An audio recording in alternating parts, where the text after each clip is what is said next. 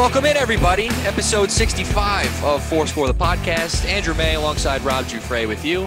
As always, our good friend Bruce Shine will join the show in just a little bit. And a lot of stuff to get to. We're recording on Tuesday. It is June the 22nd, I believe. Yes, June 22nd is the date. Episode will be out tomorrow, Wednesday, June 23rd. Like I said, a lot of stuff to get into. We'll talk about some baseball. Yankees have kind of turned their tide over the past week and a half with some big wins. Good series sweep against the Toronto Blue Jays. Took 2 out of 3 from the first place Oakland Athletics. And then they got a series at home against the Kansas City Royals starting tonight with their ace Gerrit Cole on the mound. So a good situation for the Yankees. They picked up some ground in the standings too, with the Rays sort of free falling a little bit. The Rays on a 6-game losing streak. They've just called up their top prospect, Wander Franco, who's a top prospect in all of baseball, to kind of insert some life into that team. So we'll get into the Yankees. We'll talk about the Mets a little bit, and the Mets are starting to get healthy from a position player perspective. And as that's starting to happen, they're starting to get a rash of injuries on the pitching side of things. So with the Mets sitting in first place, they still have a 4-game lead, but with all these injuries, they might be in the market for a trade. So we'll talk about those possibilities, where they stand.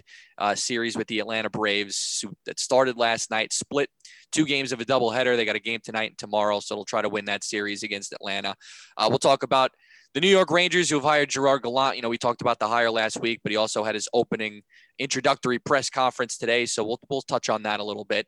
But we'll start things off with the Brooklyn Nets, who lost a heartbreaking game, Game 7, to the Milwaukee Bucks the other night in overtime to end their season prematurely. And Rob, I mentioned last week on the podcast that a lot of people in the media specifically were saying that the onus was kind of off the Brooklyn Nets to get it done this year because of the bad hand that they were dealt with injuries, and that the pressure wasn't on them because they weren't necessarily expected to win with a shorthanded lineup minus Kyrie Irving and with a compromised James Harden. But I actually brought up the flip side of that argument and said, I think it actually enhances the pressure because now that's one less kick at the can that you have to warrant trading all those assets for James Harden before you send your franchise into misery, which is undoubtedly going to be the case once all these guys either retire or leave in free agency, whatever comes first.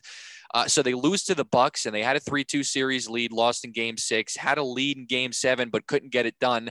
Obviously, not having the star power of Kyrie is a big storyline here because he didn't provide enough offense.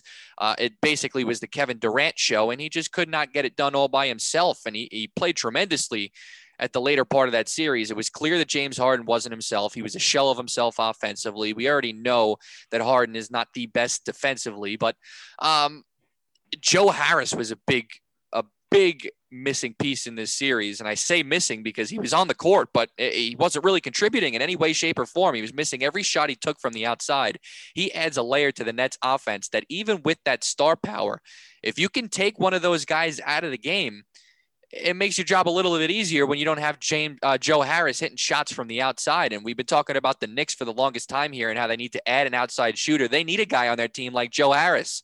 And you saw without Joe Harris on his A game, how much was missing offensively for the Brooklyn Nets. So their season ends prematurely. I don't expect there to be major shakeups with that team. They're going to run things back next year. But Rob, there's no doubting that this season was a massive disappointment, not because they lost, because obviously we know that they lost because they were shorthanded, but it's a disappointment because now all your eggs are in one basket with next season, and you have one opportunity, if healthy, to go and make a championship run.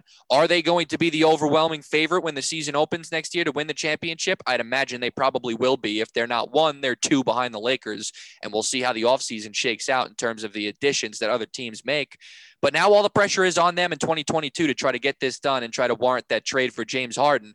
And it's disappointing for Nets fans. And you got Philadelphia, too, who was knocked out. You're talking about if the Nets are able to get out of that series, taking on Atlanta in the Eastern Conference Finals, again, that's a series that they could have easily won to get into the NBA Finals. So it's a disappointing end to the season for the Nets for sure. Yeah, I mean, Net fans and the Net organization have to be devastated. It's not the way they envisioned it, that's for sure, especially after they made the trade for James Harden. But look, injuries happen. We said this last week, Andrew. You can make the greatest trades in the world. You know, the James Harden trade was a no-brainer. But, you know, look, hamstring injury, the guy was playing on a grade 2 hamstring. All the credit in the world to that guy. And I think he picked up a lot of respect points from around the NBA and the NBA fans because, you know, he played on a bum leg and he played a lot of minutes. Mhm. So one guy, look, you can't blame Kevin Durant for this. Kevin Durant was unbelievable. I mean, the guy was a cheat code, for God's sake. The whole Playing all series. 48 minutes of I every mean, game, it pretty was just, much. it was insane. Yeah. It really was insane. So you can't even fault him. But again, injuries play a factor, and you're going to see the same thing with the Nets next year. Kyrie Irving will play 25 games. James Harden usually plays. He usually plays. He doesn't get hurt, but who knows? Listen, he's got a lot of wear and tear on him, James Harden, at this point right now. He's played a lot of minutes. He's played a lot of basketball over his career. And So all these guys are on the wrong side of 30 now. yeah. So you don't know if this is going to be the start of a little bit of a downfall. They'll have their numbers, but are they going to be missing games? You're going to have to be worried about them in the playoffs. You're going to have to see this load management all over again, probably during the season again with the Nets. But really disappointing end. I mean, look, you can't fault them for the James Harden trade. I know everybody's looking at that now saying, oh, what's the future going to look like? They had to do that while the iron is hot. You have to. You have to strike like that. And you look at the Sixers on the flip side, and I'll tell you something, Andrew, you're going to see upheaval with some of these teams, I think. Some of these teams are disappointed. One of them being the Sixers with Ben Simmons, who Doc Rivers and Joel Embiid basically threw him under the bus and then backed it up 3 or 4 times over him in a presser after the game. And rightfully so, but you just don't hear that from a coach and your star player. But you have Donovan Mitchell in Utah. A lot of rumblings in New Orleans now with Zion Williamson. And everybody heard that interview with Zion Williamson, how happy he was to be playing in the Garden. That guy wants to be here. I don't care what anybody says. Zion Williamson wants to be here in New York at the Garden. There's no doubt in my mind. Now, will they trade him? Look, probably not. They don't have to, of course. But look, you never know. These NBA stars, they make a stink. They get their way. We see it all the time, Andrew, right? Yeah. We see it, especially in the NBA. The NBA has set the precedent. Your way out of a place. Yeah, the NBA has set the precedent sport-wide. I mean, you don't see it as much you don't see it in hockey, and you see it less in baseball than you do in the NFL and the NBA. But basketball has set the precedent where the star player can cry, they can bitch and moan, and they can get their way out of any situation, whether for the right reasons or the wrong reasons.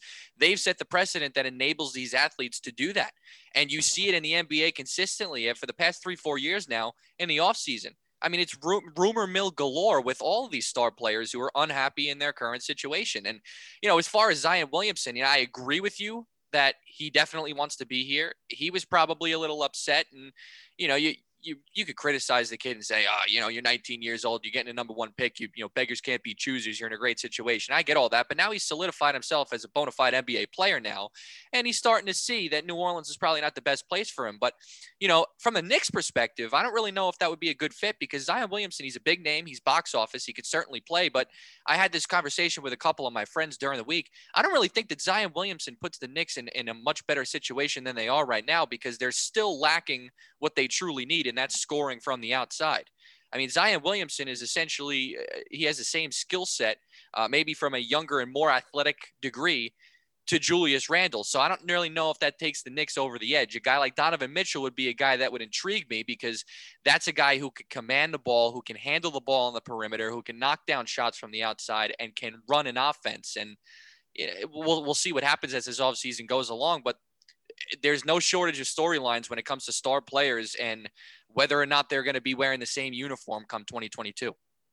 Yeah, and look, you're right about the whole Zion Williamson factor, but he's a superstar talent. He's a superstar name. He's only 19, 20 years old. He'll be next season. So, I mean, to have a kid of his ability, not that the Garden needs to draw, but, a lot of things you read is a lot of the NBA players were impressed with the Garden crowd in the playoffs. And look, I've always said this, no matter how bad the Knicks could be, 18,000 strong every game for the Knicks, no matter how bad they could be. No matter, it doesn't matter.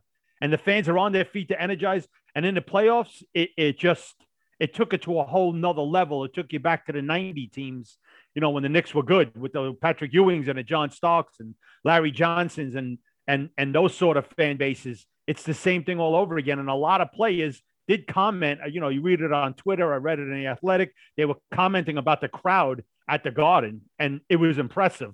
So again, you're looking at that as a player. You don't want that atmosphere here. Do you want to be in New Orleans? Do you want to be in Portland? Do you want to be in Utah? Is that what you want? I mean, look, Donovan Mitchell's a New York kid. Father has actually worked for the New York Mets. So I don't know. I get a feeling you're going to see some movement here in the NBA. Just get that feeling now. There's a lot of guys that seem disgruntled. There's a lot of teams that underperformed this season. So look, the Knicks have assets. They have draft capital, and they have young players. Let's see what happens. Well, you mentioned these teams who are going to be in upheaval, and I think that the Sixers actually deserve discussion because 100%. I don't think I've ever seen a fall from grace for a young, talented kid like I have from Ben Simmons. And he doesn't want to shoot, Andrew. I'll be on the record as saying that I've always from the very beginning thought that Ben Simmons was the most overrated player to ever touch a basketball court. I mean, absolutely. I get that he does a lot of things well. He's tremendous defensively. He can run an offense. He's good at handling the ball, and he's a big body for the position that he plays. All that is well and good. But we're in an NBA now where shooting rules the day. And he not only can't shoot the basketball, refuses to shoot the basketball. And he gave up a dunk the other day. And he was so far in his own head during this series, who, by the way, for the last 5 games of this series, only attempted 3 field goals in the fourth quarter of all 5 of those games. One point, like you said, Rob, he is on the low block, makes a spin move, has a wide open lane for a dunk, and he passes it off because he was anticipating that he was going to be fouled, and he was petrified to go to the free throw line because he was shooting 34% from the free throw line in that series. And you mentioned before how Doc Rivers and Joel Embiid threw him under the bus. I mean, they asked Joel Embiid when the game started getting out of reach from them, and he said the turning point was when we had a wide open bucket, we passed it up and then couldn't convert from the free throw line, talking about that play with Simmons. Doc Rivers was asked straight up, can Ben Simmons be the point guard of a championship winning team? Doc Rivers said, I don't know the answer to that. Well, we know the answer to that because of that answer. The answer is no. The answer is no. And it's not even like the Sixers can trade this guy because the value is at an all-time low. I mean, this was on the biggest stage possible, and you just saw a complete fall from grace for that kid. Again, I'm on the record saying that I've always thought that he was overrated and he was overhyped, but I couldn't have envisioned him falling from grace like this. I mean, that was embarrassing. It was pathetic to watch. I tell you, he's going to be a guy that somebody's going to take a chance with. There's no way he stays in Philadelphia. I don't think there's any chance that he stays in Philly. Now, what's his value on the open market? There is no value, I don't think. There's no value to a point guard. I don't know if anyone could take him, Rob, because there are 40 million reasons why you shouldn't take him. Yeah, he's on a max contract right now. I don't know if any team's going to want to take that on. I understand, but somebody might want to take a shot with him. Hopefully they're going to unlock something out of him. I mean, he's still a talented player, albeit he doesn't want to shoot. He's a great defensive player. He's a great passer. He just doesn't want to shoot, but you got to hope maybe you can unlock something in the kid. He's still a young kid. Now, does it happen? We don't know. Who knows? Maybe he's the type of guy the Knicks take a chance on. Who the hell knows? I don't know. I tell you though, this was the year for the Sixers too, especially seeing all the injuries for Brooklyn. Their window's shut. Yeah, they're done. The window was wide open for them this season, and it just slammed shut abruptly. Yep, they're done. Yep, they're done. Do you think that Doc Rivers is still around, or is it a 1-year stint for him? I think he's still around. I don't think he gets fired. He's still Doc Rivers. I think their problems was after Embiid. There's nothing else there. Ben Simmons never amounted to anything. Doc Rivers couldn't get anything out of him. So I think Rivers stays. Yeah. And they get a lot of money to Tobias Harris too. And he's a nice player, but he's not at that superstar level. Yeah. No, he's a good player. That's what he is. He's just a good player. Yeah. That's all he is. He's a good player. And think about it. The Sixers probably wouldn't have even gotten into 7 games if it wasn't for Seth Curry. Not Steph Curry. Right. Seth Curry. Yeah. Unbelievable. Yeah. Unbelievable what happened in Philadelphia. You had some, the Atlanta Hawks really distinguished themselves. It's amazing. My God. And in a game where Trae Young shot 3 for 20. What was he? 3 for 20 from the field. And they still end up winning in game 7. It's unbelievable. Yeah, Kevin Huerter had an awesome game for them. In that game listen, we said it during the Knicks series. They're deep. They're deep, Andrew. They go 10 deep. Yeah. And then obviously the coaching change and Nate McMillan made all the difference in the world. So look, they look like they could be on their way to a finals here. They really do, because I could see them beating the Bucks, to be honest with you. Oh, for sure. I mean, why not? For sure. So, and then the Phoenix Suns, who we talked about being underappreciated, they've pretty much waltzed their way into the Western Conference Finals and shorthanded without their point guard, Chris Paul, beat the Clippers in game 1. They have a 1-0 series lead, and they'll play game 2 tonight. How do you think the NBA feels about a Phoenix, Milwaukee, or Phoenix, Atlanta finals? Oh, they're probably foaming at the mouth with excitement, right? I mean, I don't know. Do the Clippers? I mean, without Kawhi Leonard? The Clippers.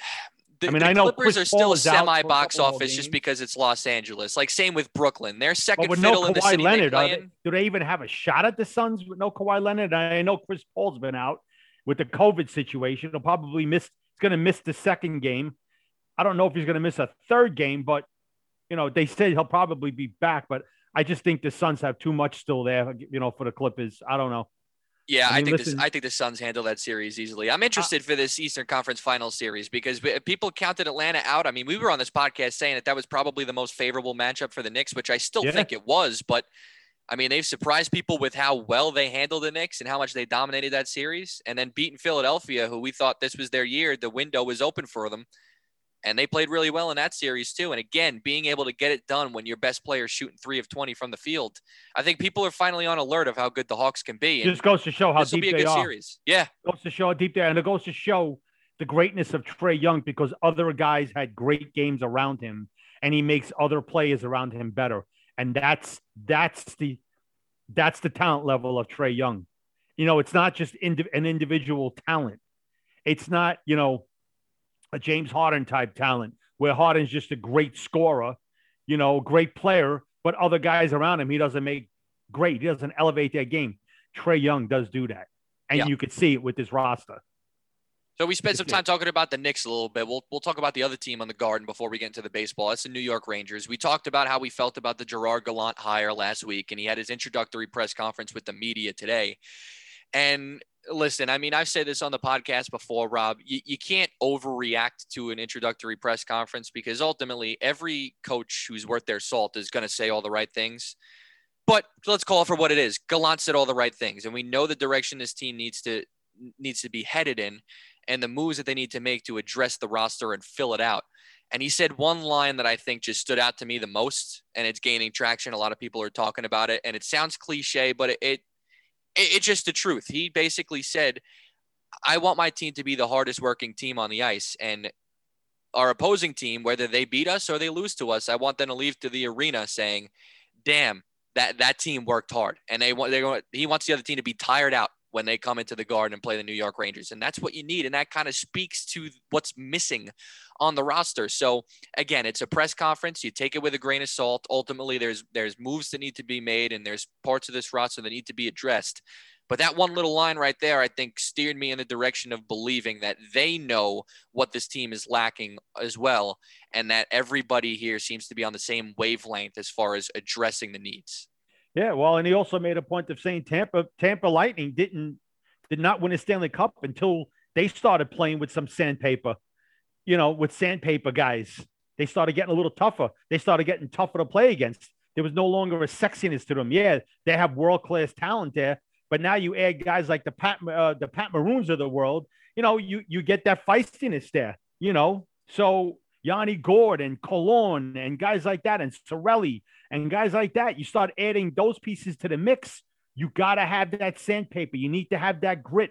Again, he even mentioned it. Chris Drury mentioned it. He goes, you look at these playoffs, and I've been saying it for the last 3 weeks, Andy. You look at these playoffs, and it's all about grit, energy, hustle, body checks, fighting for space. And Gerard Gallant said, listen, you got to be able to score dirty goals. You cannot just play a perimeter game in the NHL. You cannot do it. So with that being said, you might see some upheaval in the Ranger roster here. You might see some trades that, years ago in the 94 season, Andrew, the Rangers had a guy named Tony Amonte. Tony Amonte was a young player on the Rangers that the Rangers had developed, hell of a goal scorer. But Mike Keenan said, I need grit on this team. I need grit. We need north-south players. And they traded a big talent in Tony Amonte for Stephane Matteau and Brian Noonan, two guys that were nowhere near the talent level of Amonte, because Amonte was like a Pavel Buchnevich, just somebody to compare him. That's the name I was thinking of. Somebody to that ability. And they wound up making that deal because Mike Keenan told Neil Smith, the GM at the time, and Mike Keenan, the coach, obviously, the Stanley Cup winning Rangers that year, said, listen, we got to have grittiness here. These are the two guys I want. And they had to give up on Amonte. Did the deal look good at the time? No. But it got them what they needed to take them over the top. And that's what the Rangers are going to need to do. So you might see the Filippinos. You might see the Kravtsovs of the world getting dealt.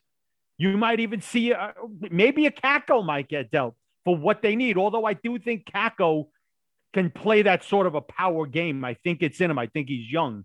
So I'd be careful looking to deal him. But I could see Hedl going. I could see Kravtsov going. I could see some of these younger players going in deals to bring back these sandpaper type guys where it doesn't look like a great deal on paper, but it makes your roster look a little bit more complete because you got to have that edge, as I've said time and time again on this podcast for a year and a half. Yeah. And they also have they also have a little bit of cap flexibility this offseason to be able to address those needs too. Or in the sense of what you're alluding to, maybe you can part with a guy like a Hedl, or you can part with a guy like a Buchnevich to bring in some toughness and grittiness and then address that loss in goal scoring or production via the free agent market. So there's flexibility to be had here. They're not in a cap crunch like they have been in recent years, paying for the mistakes of, not mistakes, because again, they were trying to strike while the iron was hot and they traded a lot of first round picks away and gave a lot of veterans contracts en route to try to win a Stanley Cup a few years ago. But we're starting to see a lot of those buyouts are out the window, and some of the buyouts that are still under the current cap, the cap hits are a lot less. I'd imagine they'll probably end up buying out Tony DeAngelo, which they haven't done so yet. But once the league year closes, I'd imagine that'll probably be the first move they make, is to buy out DeAngelo, which will give them a little bit of flexibility too. Look, I'll be honest with you. If Gallant says, hey, listen, I could use this kid. I like this kid's game. What do they do? What if Gallant came in and told Chris Drury, hey, I like this kid's game. He's got the edge.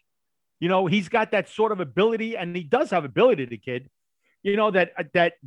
I want on my roster here. I'd be careful just jettisoning Tony DeAngelo out of here right away. Yeah, and I know the Rangers had some depth on defense. I get it, but that's not a guarantee. And again, Tony DeAngelo plays with that edge that sometimes you need on a team. I understand, there was some political bullshit going on, which was all bullshit. I mean, listen, he had his own political views. They didn't agree with it, but you know what? Tough shit. It was his political view. Okay, put that aside. All of a sudden, you have the incident with Alexander Georgiev. And if you're going to tell me that's never happened on any given major sports team ever, you're full of shit.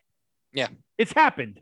It's in a highly energized, emotional game. It happens. And we can call a spade here. If the person who was involved in that fight's political views align with everyone else's, it's not nearly made as big a deal as it was. If he goes all liberal, I'm sorry, I'm going to say it now. He goes all liberal, it's not a problem. Yeah, he supports you're Donald exactly Trump, right.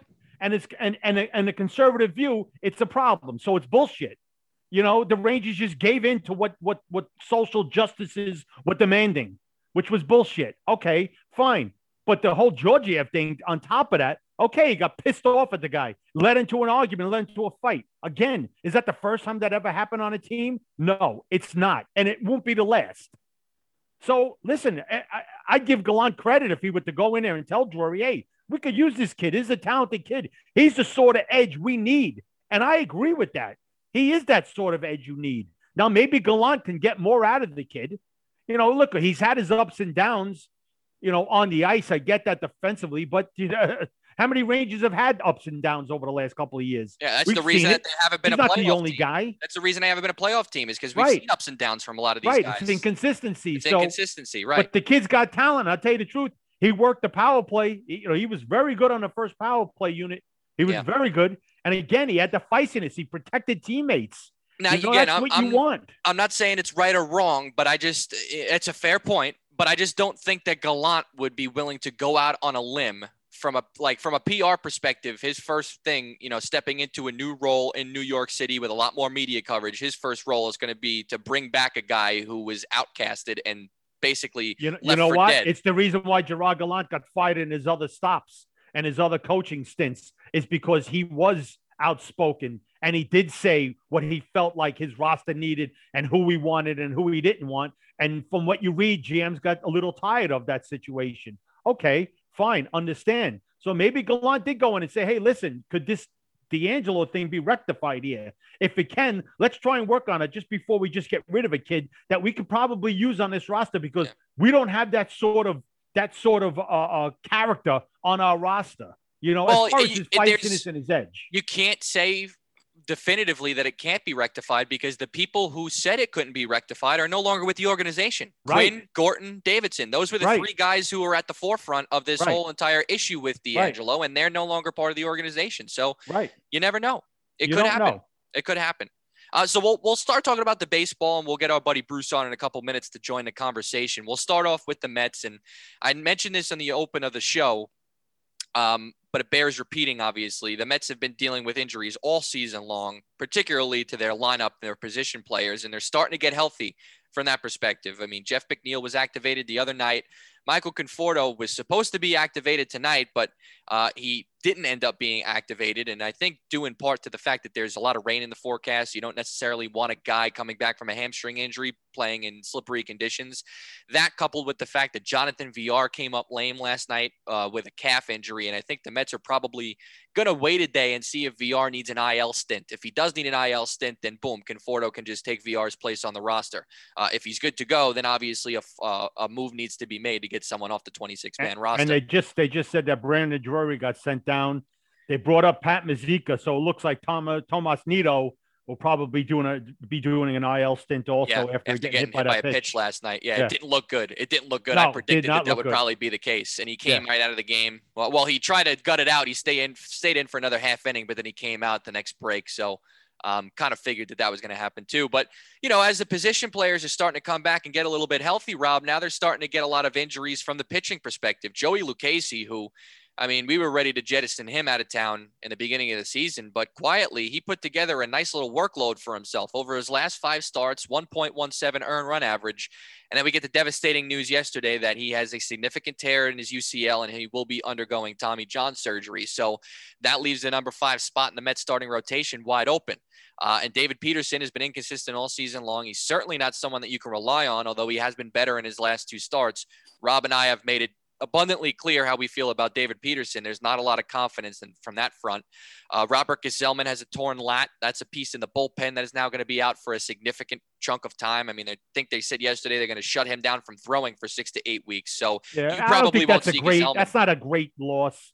Familia is not a great loss. No, but you know what? Gesellman is a huge loss if you have injuries in your starting rotation as well, because you're going to need those swing guys to eat innings, and now that's another guy that's off the board. Yeah, you'll find somebody of that ilk, though. You'll find somebody. And another reason why I think that Familia injury is big is because now that he's gone, they'll probably use Betances, who's coming back from injury, to take his place, and we all know how terrible Dellin Betances is.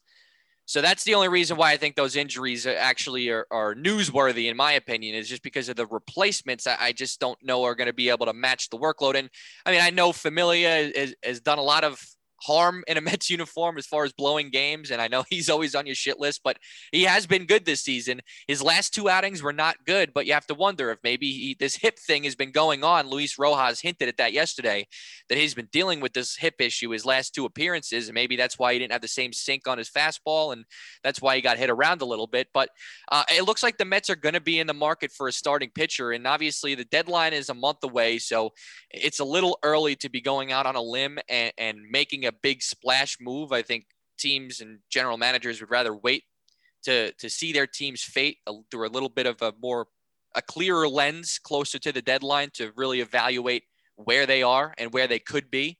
But one name that keeps coming up, and I think this is a conversation I actually couldn't wait to have with you, because I have a group chat with a bunch of my friends who are big diehard Mets fans, just like you and I. And a name that's being floated around is Jose Berrios. And Berrios is on the Twins, who have actually won 5 games in a row. I mean, they lost this afternoon to end that streak, but they're 10 games under 500 in a division that they have no chance in winning, and an American League whose both of their wild card teams are 15 games over 500. The Twins are out of it. They've been playoff frauds for the past couple of years. It is anticipated that the Twins are going to be sellers at the deadline. Berrios is a very good starting pitcher. He's got a year and a half left of team control. He would probably be the most valuable asset on that Twins team in terms of replenishing that farm system a little bit and accelerating a mini rebuild, if you will, in Minnesota. And there was a trade package that was proposed on Twitter. It came from SNY. It was JT Ginn, second-round pick from Mississippi State that the Mets took a couple years ago. Who's already had his Tommy John surgery. Already had his Tommy John got that surgery. Out of the way. Got out of the way. Yep. These pitchers nowadays, I mean, they're Tommy John waiting to happen, so it's good they got it out of the way. But it was JT Ginn, Junior Cortez, who is the number 10 ranked prospect in the Mets system, another pitcher, and Ronnie Mauricio, who's the number 2 prospect in the Mets system. And I unequivocally said in the group chat to all my friends, I said, no, I would not do this. I think it's a massive overpay. I don't think the Mets need to be in a market for a top-end starting pitcher. I think they need back-end help. I wouldn't want to sell the farm. I'm not a prospect hugger. I understand that half these guys are not going to pan out. I'm all for trading prospects if it's for the right package. I don't think that's a package that warrants giving up that much. I personally think you're better suited to look at the lesser tier secondary options that are a little cheaper. The John Grays, Michael Pinedas, Kyle Gibsons, Danny Duffys, that tier of starting pitcher. I think you need a number 4 starter. You don't need a guy like Berrios. For that price, I'm just not for it. And I was ridiculed for it. I was told that I was undervaluing Berrios, that he's a stud, that our farm system sucks, that Mauricio's got no place to play. I'd do that trade in a heartbeat. The Twins wouldn't even take that trade. These are the responses I got. I want to get your opinion on it. I would not pay that price for Berrios. Nothing against Berrios. I think he's a tremendous pitcher, but I just don't think that that's really moving the needle that warrants giving up a package like that. Yeah, I wish I was on that text thread with you, only because I would have agreed with your friends and said that you were an idiot. Really? Oh, yeah. Really? Yeah, all for the reasons they just mentioned. You're undervaluing Berrios, who, in my opinion, put him on the Mets, and he's a stud. To me, he's a stud with Minnesota. You look at this kid's numbers over the past 2-3 years. He's still young. Put him in the Mets on a good team. Ronnie Mauricio, as your friends say, has no position to play. We don't know what he's going to come out to. We don't know what Ronnie Mauricio is going to be. How do we know what he's going to be? We don't even know what JT Ginn's going to be. Part of my reasoning behind this too was that I would be a little reluctant to part with prospects right now, just because of the fact that Matthew Allen had Tommy John surgery and Pete Crow Armstrong has that bad shoulder surgery. So, but that's the opposite. That's a non-throwing shoulder for Crow Armstrong.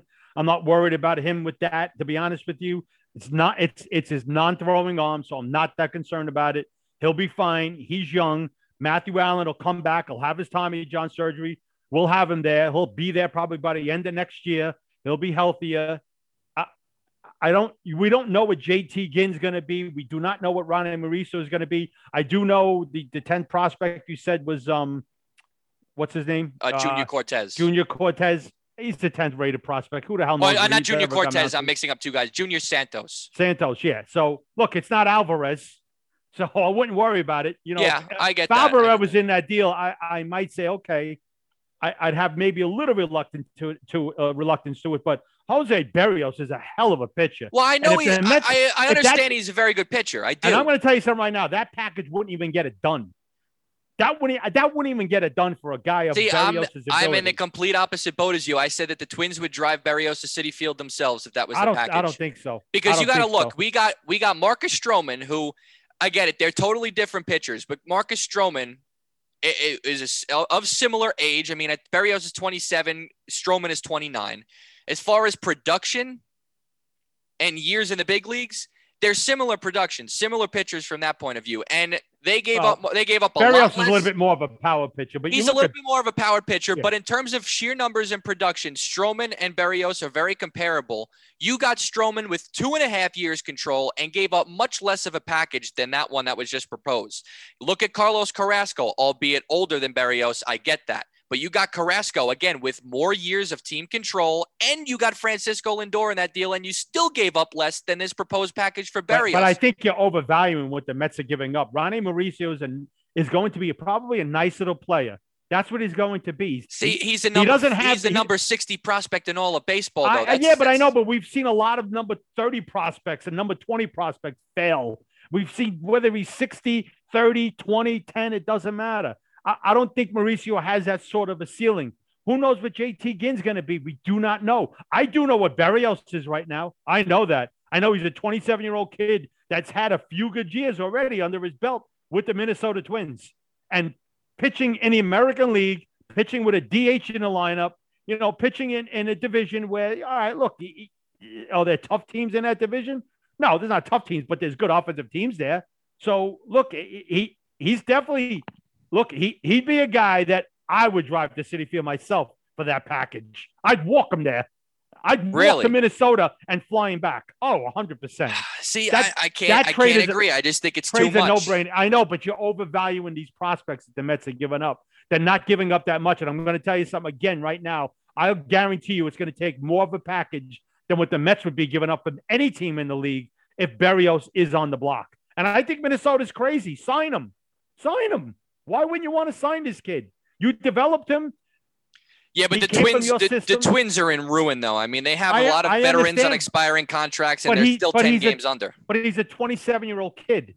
He's still a young guy. He's got another 7-8 years under his belt, probably. And he's got 4 or 5 quality years. But you have a veteran team who's consistently fallen short in the playoffs, and now they finally run into the brick wall, and they need a mini reset here. And Berrios is by far the most valuable asset they have. But then they got to get can't miss prospects then for a kid of disability with Berrios.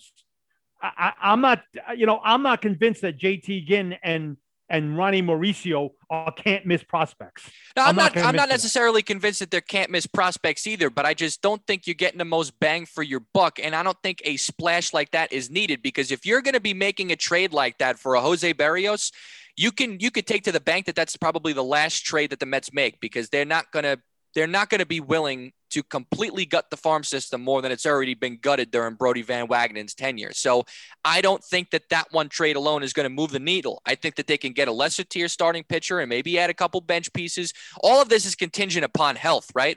I mean, they've dealt with a lot of injuries. As you get closer and closer to the deadline, you'll have a more clear outlook on the injuries and the prognosis and when guys are coming back.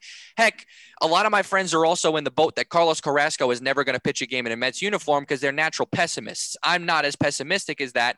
Let's wait and see. I'm not worried about that. Wait 2-3 weeks from now, and if Carrasco is healthy, then that even makes it less of a need to trade for a guy like Berrios, and then you can really focus in on, like I said, the John Grays and the Kyle Gibsons of the world. So, Brucey, what do you think of Jose Berrios? I have been underwhelmed. He's underachieved. You think so? We've been waiting on this kid for a few years now. Is he a change of scenery candidate? That's entirely possible. I mean, Bruce, very good pitcher, but as far as the billing that he had coming up to the major leagues, he has not met expectations. No, and in Minnesota, and to expect that to happen once he's under even a, more high-profile microscope like he would be here in New York. And listen, Rob, this is not like Jose Berrios hate or me being a prospect hugger. If you remember correctly, our pre-season podcast, I picked Jose Berrios to win the American League Cy Young. Like, I think he's a hell of a pitcher, but I'm not ready to give up a package for a guy who he's not that. I don't think supposed to be a lot better than he is.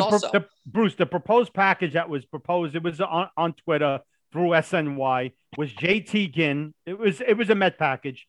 JT Ginn, Ronnie Mauricio, and the Mets 10th prospect, which was Francisco Cortez. Junior Santos. Junior Santos. And for your reference, Bruce, I mean, Ronnie Mauricio, I'm sure you might be familiar with him. He's an MLB top 100 JT Ginn already prospect. Had his Tommy John surgery. And JT Ginn is their number 6 prospect. He was a second-round pick. He's a right-handed pitcher. Big, tall, right-handed pitcher from Mississippi State, who was their second-round pick 2 years ago when they drafted Brett Beatty in the first round. So if that's the trade, do you drive Berrios to Citi Field? Berrios a free agent after 2022? Yes. After 2022, yes. Yeah, I think it's going to take a little more than that. I know Mauricio's a guy that's highly thought of. I'm not all that familiar with the other guys you mentioned there, but giving the dearth of, high-end arms that figure to be available this side of Max Scherzer, I still think you're going to have to no doubt, up the ante there. Especially that the Twins will be looking, like Andrew had mentioned, they'll be looking to do a reset here. And if their one big asset is Jose Berrios, they're going to want almost can't-miss prospects in any sort of deal for him. Yeah, that's an excellent point, because you use the operative word, reset. They're not going to rebuild. They're not going to, tear this thing down to the studs. They're going to look to be an active player in terms of contending in 2022. So you're going to have to probably give them most certainly more certainty than you just delved out there. So let's flip the script now from a Mets perspective. If that deal does not get it done, are you willing, as the New York Mets, to add to that package? Or do you say, you know what, we don't need to make a big splash for the sake of making a splash. We can keep our prospect pool that's already been gutted by the previous regime, and we can move on to the second tier options such as Kyle Gibson, Michael Pineda, John Gray, because in actuality, they didn't lose Jacob deGrom here. They lost Joey Lucchesi. So realistically, they need a back-end reliable option. They don't need to make a splash and get a guy like Berrios. So if you're the Mets, are you willing to up that package, or do you walk away and try to settle for the second-tier options? Well, again, I don't know how attractive that package you just presented is to begin with. I don't know what else is left down there. As you said, Brodie Van Wagenen has stripped it down pretty extensively there. And you're right. The Mets don't need a front-end starting pitcher. They have, obviously, the best that there is in the universe right now in deGrom and two other 1A type guys in terms of the way they're performing in Taijuan Walker and Marcus Stroman. So they don't necessarily need a high-end guy. I don't think they have to feel any sense of urgency to do something now. Again, we have a long ways to go to the trading deadline. And, if you're the Twins or any other seller right now, I mean, you're going to wait this thing out as long as possible to get, more bidders into the fray here. But, yeah, I agree with you that the remedy for what ails the Mets pitching staff right now, other than obviously healthy returns of Carlos Carrasco and then maybe Noah Syndergaard down the road, and there you're talking about another couple of front-end type starters, is a back-end guy, and that kind of guy will be available to them in 6 weeks. Listen, right now the Mets are sitting pretty, fellas. They have a very comfortable lead in their division. They're getting virtually all of their walking wounded back in terms of their everyday lineup in the coming days. I was not a big fan of the way they've handled deGrom here. I said last week I wouldn't have even started him in the game, against the Cubs, and I certainly was against them pushing the envelope with him yesterday. But you know what? As long as he's okay and Stroman and Walker perform at the levels they have, where they are in the standings, given the walking mash unit that's returning, I don't think the Mets should feel pressed to do anything of any consequence at this point. Yeah, and they're returning just in time, because the last 4 weeks, as they said yesterday on SNY, 57% of the Met runs have been scored via the home run. So it's been a problem for them to generate offense. They're 29th in the league in runs scored. So they're at the bottom of the barrel. So these guys can't come back soon enough. But let's hope they're not still batting to the level of what they were when Conforto went down, when McNeil went down, because those guys were absolutely god awful. So let's hope that they but they're stars. Well, I'm saying let's hope those guys are star players. Let's hope they start hitting to the back of their baseball cards. As for deGrom, I have no problem with the Mets pushing the envelope, because I just think everything was too cautionary. It was way too cautious. Every test, MRIs, 2-3 MRIs on his elbow, on his shoulder, on his lat, on this, and everything comes up clean. Totally clean, no issues, no problems. I think, again, it's too much of a cautionary tale here. Yeah, but I had no problem with them. Ron Darling said it on the and broadcast. I don't even think they pushed the envelope here. There was no injury. There's no injury. Yeah, and Ron Darling said it on the broadcast perfectly. He said, I think deGrom is an otherworldly specimen who is probably one of the rare cases of guys who feel 100% every single time they pitch. He said, and now he's 33 years old. he might be at the point now where there's some starts where he might not feel 100%. And you have to learn how to work through that, because during a 162 game season, it's incredibly rare that you're going to feel 100% during every start. So I agree with you, Rob. As we're seeing with all these tests and all these MRIs and everything they do, it comes back 100% clean and there's no concern whatsoever. I think it might be him being a little too cautious. Any tweak, any soreness, he just wants to report it right away because he's never had to go through things like this before, because he's usually always feeling 100%. So it's a little bit of a learning thing with him. But and one thing I will say that's sort of in agreement with Bruce, if you're not going to let him go and continue to pitch and go out there and pitch until he can anymore, then sit him down. I don't want the Mets to be trusting DeGrom and saying he knows his body better than anyone, we're going to pitch him, but then also take him out after 5 innings and 70 pitches. If you're going to let him pitch, let the guy pitch until either he gets knocked out of the game or he goes the 90, 95 pitches, gives you your 7 innings, and that's it. I hate that they're like half stepping here. Well, listen, he would have continued to pitch last night. The opportunity arose where they had to have they only had a 1-0 lead. They had a man on base. They had to go to the pinch hitter there. It worked out for the Mets, thank God, because they scored 3 more runs after that, and they got themselves a little bit of a cushion with a 4-0 lead in that first game. So otherwise, I think they would have pushed it. But look, again, this guy's throwing 100 miles an hour. I mean, he's not just throwing 100 miles an hour like most guys do in the first 3 innings of a game. He's throwing it in his last 3 innings of a game. He's throwing it in the 5th, the 6th, the 7th inning of a game. You see him. He's up to 98, 99, 100, 101. He's throwing sliders at 98 miles an hour. So, look, I mean, I think Ron Darling, Andrew, I think that was the perfect way to put it, to be honest with you. Well, listen, guys, these tests, they're the best we have. Obviously, they're not foolproof. And what counters the test result is what the player is telling you. Something is hurting me. Something is bothering me to the point where I can no longer perform. That has to supersede any kind of test result. And we have an attrition rate to deal with here. It was the core, and then it was the elbow, and then it was the shoulder. Now, thankfully, as we always say, we got to protect these athletes from themselves. Thankfully, DeGrom is smart enough to have said something and not tried to continue on while something was bothering him. But what your concern has to be, as long as he's complaining about something, is that he's going to go out there and compensate for something else and injure something else. Therefore, given where you are on the calendar, given where you are in the standings, err on the side of caution, shut him down for 2 starts in 10 days, and then reassess after that. I got to disagree with that. And I'm going to tell you something. 2 days after the flexor tendon with the elbow issue, he's out shagging fly balls in the outfield.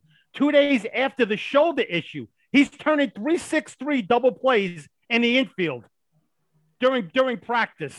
I mean, I'm looking at this and I'm saying, wait a second. How could this guy's not hurt?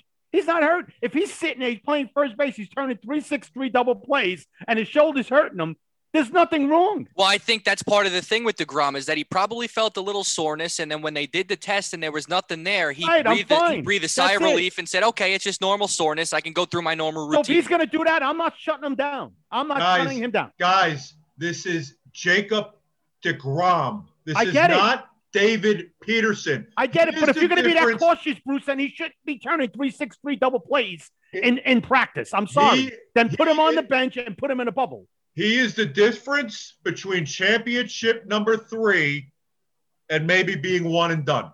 He is the difference between immortality and anything and everything else that doesn't matter.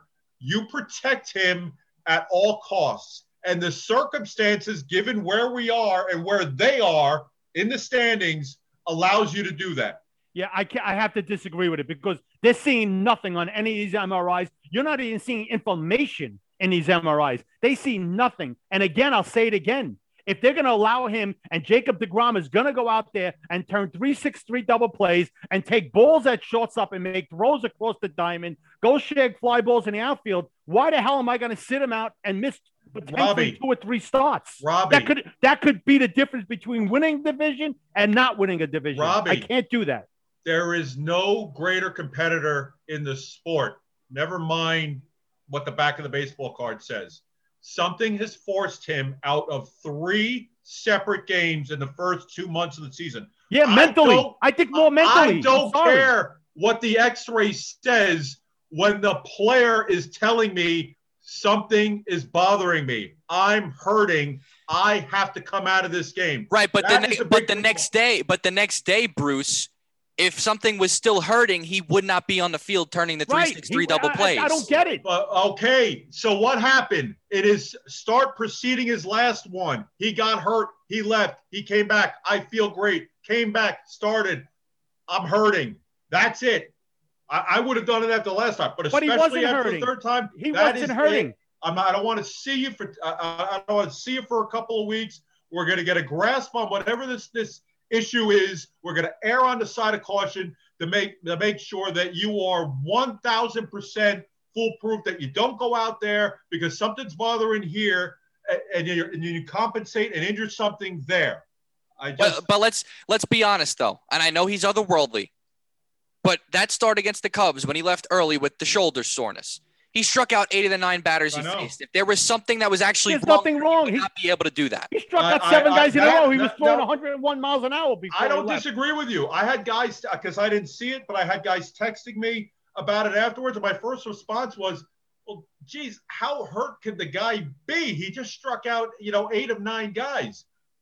That being said, he still had a walk because something was hurting. And again, it's Jacob deGrom. I am taking 0 chances with him in the middle of June when I have a healthy cushion atop the division standing. Look, he pitched yesterday, came out of it fine. There's no issues. You didn't hear anything about it today. So obviously there's no hurt involved. There's only, and I think like what Andrew said, what Ron Darling said on the broadcast, I think was the perfect way to summarize it, to be honest with you. So let's get out of this discussion. We'll get into the Yankees, Bruce, and what a week they've had. What a week. What a difference. Gary Sanchez all of a sudden is Johnny Bench. Right? Yeah. They sweep the Blue. Gary Sanchez, Jays. for the record, Gary Sanchez has hit safely in 15 of his last 17 games. I mean, he's still an idiot on the base paths, but listen, he's established himself at the plate. So the Yankees sweep the Blue Jays, and the Yankees, if anybody needed a sweep in that series, it was the Yankees. And then they come out and they beat the first place A's, who have played great baseball most of the year, except they got off to a bad start, but they beat the A's 2 out of 3. And the Yankees look like all of a sudden now, with the Rays losing 5 in a row, after the Glasnow injury, it looks like maybe they got deflated a little bit. They brought up their top prospect in Wander Franco to see if maybe it's going to give them a little bit of a cattle prod in their ass to raise.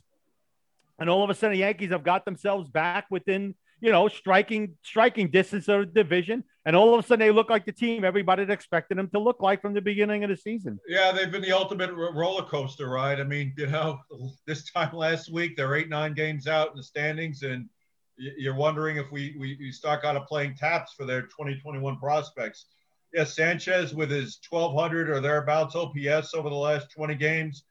It's amazing what the guy could do when he recognizes that, hits to right field count as much as the ones you pull. I mean, that's the major difference that I see with him. When he starts utilizing the entire field, he is, he's a dangerous guy. I don't want to bore everybody with the mechanics, and we've all seen the same thing and read the same things about the lack of leg kick, and he's simplified everything. So that's made him a potent hitter again.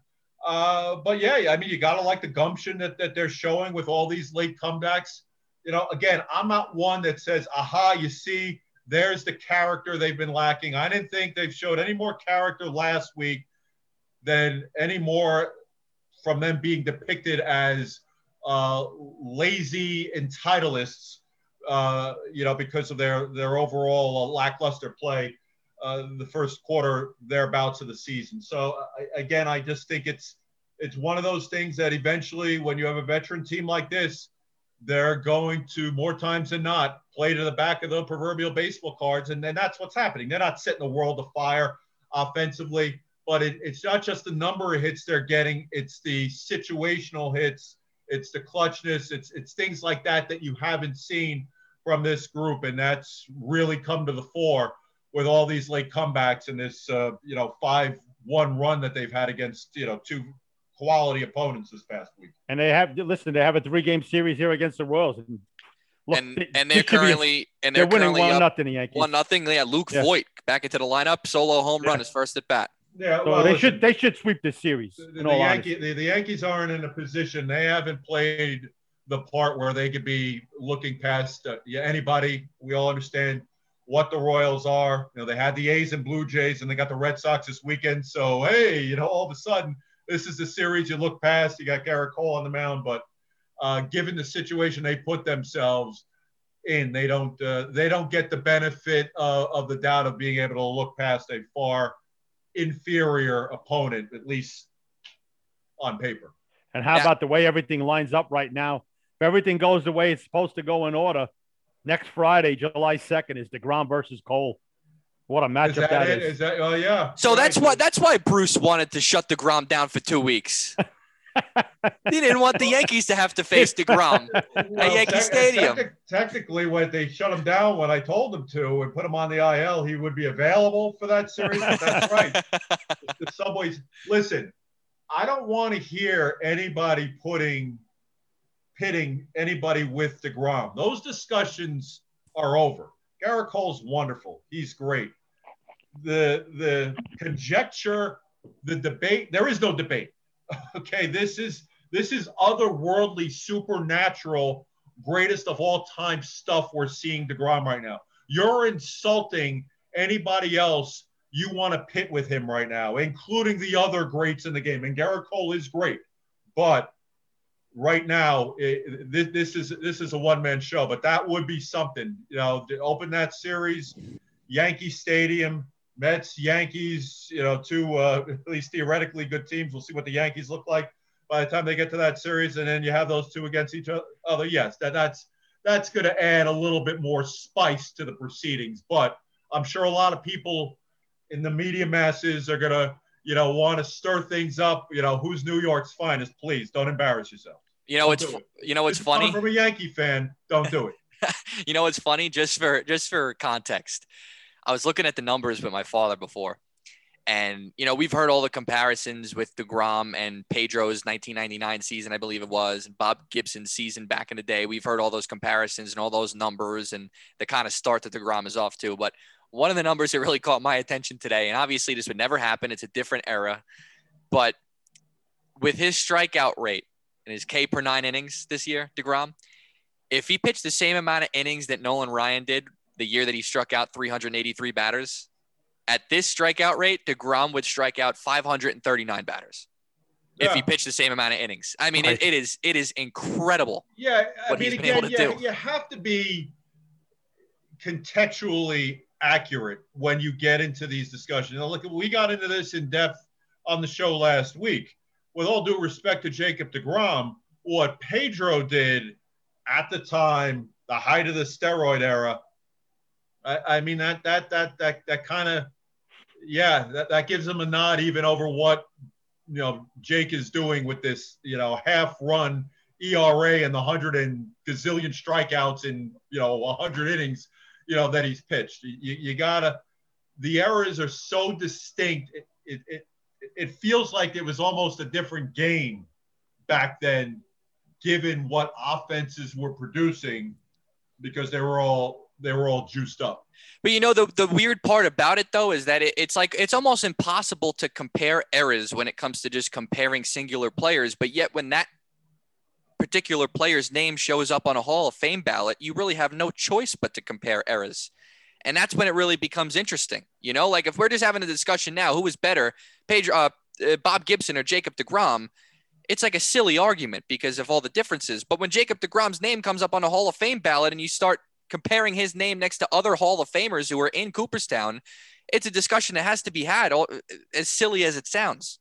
Hey, listen, it's a worthy discussion point. Don't get me wrong. But again, while I propelled DeGrom to such heights right now, I'm almost 30 seconds later, like, all right, let's slow roll this somewhat. It isn't Pedro circa 99, 2000. It's in the class.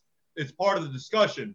It's not as impressive. Listen, Pedro, for me, always goes down as the greatest pitcher I've ever seen, not just for the results. I've never seen any pitcher in my lifetime with an arsenal like Pedro had, where he had 3 utterly dominant pitches. Never seen it.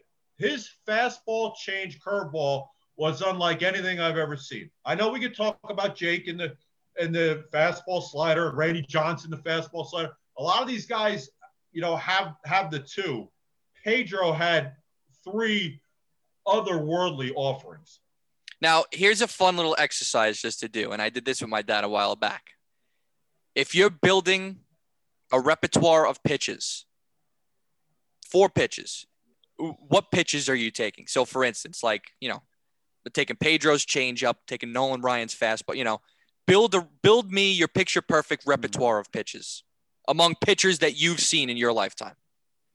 Jesus. The Randy Johnson slider. Yeah, Randy Johnson slider has to be, because that was devastating. And whatever pitch he threw when he hit that bird, I want that one. that's I know. Animal groups, please keep the letters and the messages to yourselves. I get it. I'm not an animal crueltist. That was one of the more remarkable encounters on a baseball field you'll ever see, even though it was spring training. We could say Mike Scott splitter. Even though the ball was scuffed at times, but his splitter, you could probably say just the pinpoint location of Greg Maddux. Just the pinpoint location.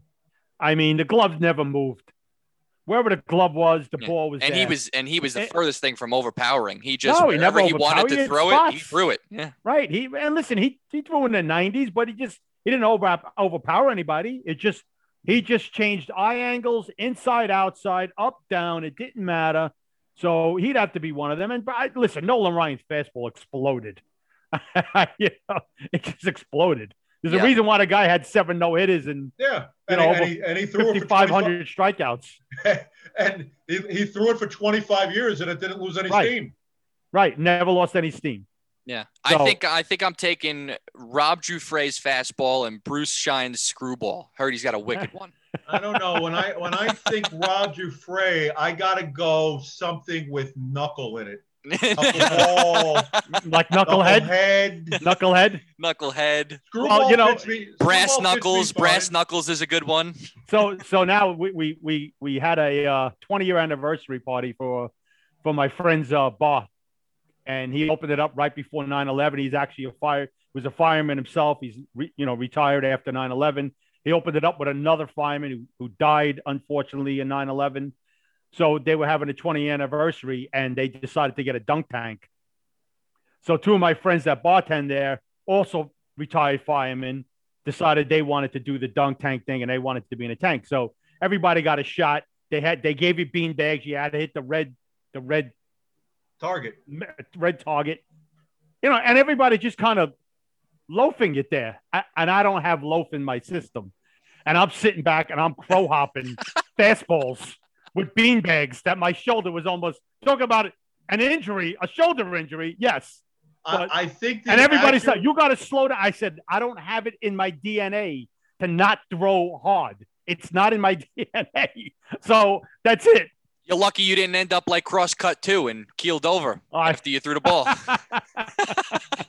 Could you imagine how many arms get blown out routinely by these stupid machines you see on the boardwalk down the street? For sure. How many torn rotator cuffs you have for 40-year-old? Because morons like me got to show off a little bit. People who don't have nobody's warming up.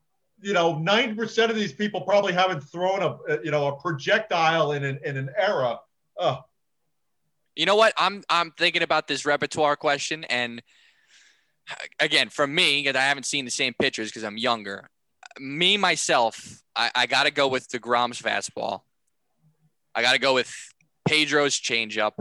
Although an honorable mention for changeup has got to be Johan Santana for me. Johan Santana had an unbelievable changeup. Sure. Not Pedro's, but sure. And I'm taking Kershaw's curveball.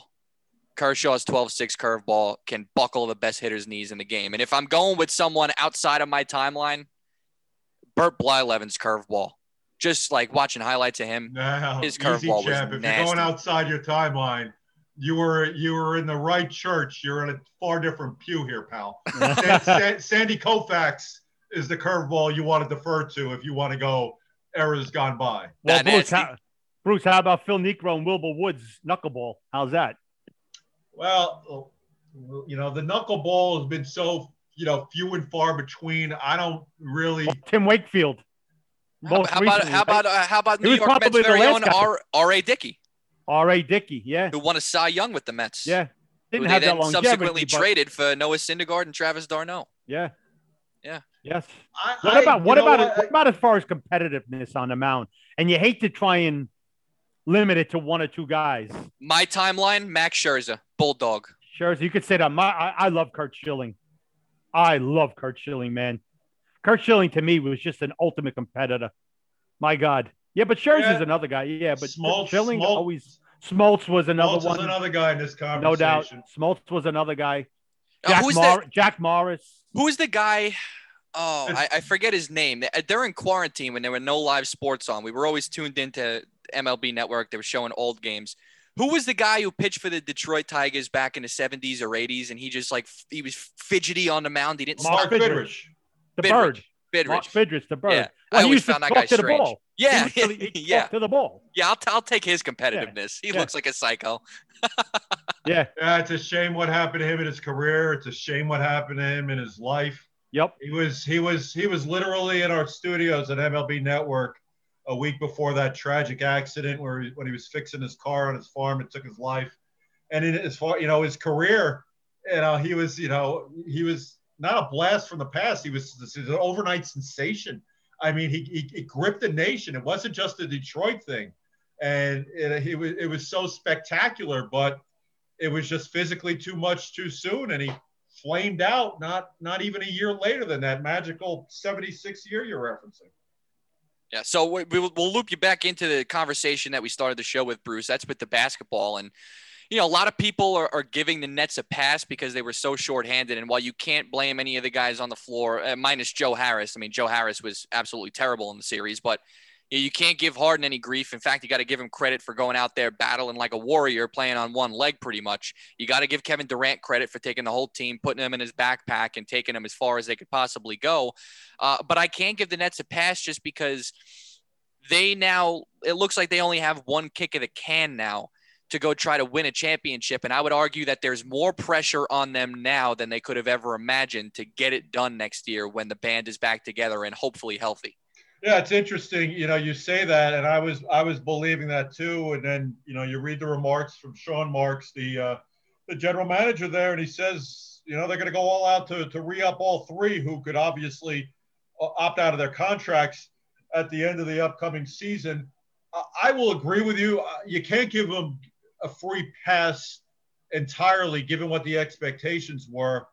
But I mean, I almost look at what happened here, guys, and they almost get as much acclaim for valiantly going down in the fashion they did as they would have had they won it all. And that is ridiculous to say, because these championships, you know, are just, you know, impossible to come by. And, you know, especially when you look at the landscape, no LeBron, no Steph Curry, probably no Kawhi. I mean, you talk about wide open spaces. It was all right there and then some. But yeah, I mean, you can't discount the idea that it still took overtime of the seventh game for a very good Bucks team to rid themselves of a team that was, you know, injury ravaged in the star player department. I mean, there's just no getting around it. Yeah. And I think another point too is that not that this should preclude you from trying to build a super team, because it's the direction in which the NBA is headed, but it just goes to show you, if those guys can't stay healthy, you have that much money on your books devoted to the star player. It's virtually impossible to fill out your entire roster with capable pieces to get the job done if one or two of those superstars end up going down. And that's ultimately what did the Nets in. Kevin Durant scoring 40 plus, almost 50 points a night, doing everything he can, coming off the torn Achilles. Everyone was questioning whether or not Durant would be Kevin Durant. And he was, in every sense of the word, he was Kevin Durant. But besides him, it was the surrounding pieces that couldn't get it done. I mean, the Nets were, for all intents and purposes, were relying on a washed up Jeff Green to kind of help Kevin Durant and carry the Nets to the finish line. Yeah, you know, but this isn't year 4 or 5 into this project. This is year 2. So again, I'm not getting panicky over oh my God, this didn't work. I mean, look at the other super teams that have been assembled in recent times. I mean, none of them won in their initial encounter and their initial seasons together. So I don't think you flip out over the prospect of that. I agree with you. They need to do something to, upgrade the bench. You can't count on Jeff Green and Blake Griffin when he was able to give you what he gave you. But that's even a bigger question to the degree that do they have the financial wherewithal to make those kind of moves because of the money that the top three guys are making. But for that chance at the brass ring, when you get that rare opportunity to assemble this kind of talent on one team, yeah, you forfeit those assets and you pay the freight. I don't question that modus operandi in any way, shape, or form. And there goes Marcus Stroman. Yep, trainer's out on the field taking a look at Marcus Stroman now. He looks like it's his side. Nah, he's uncomfortable. Either his hip or an oblique, he's coming out. He's going to come out. Yeah, it's his hip. Something in his hip. Well, maybe we should trade for Jose Berrios. Yeah, you know what? In fact, throw in some more pieces. Get him here.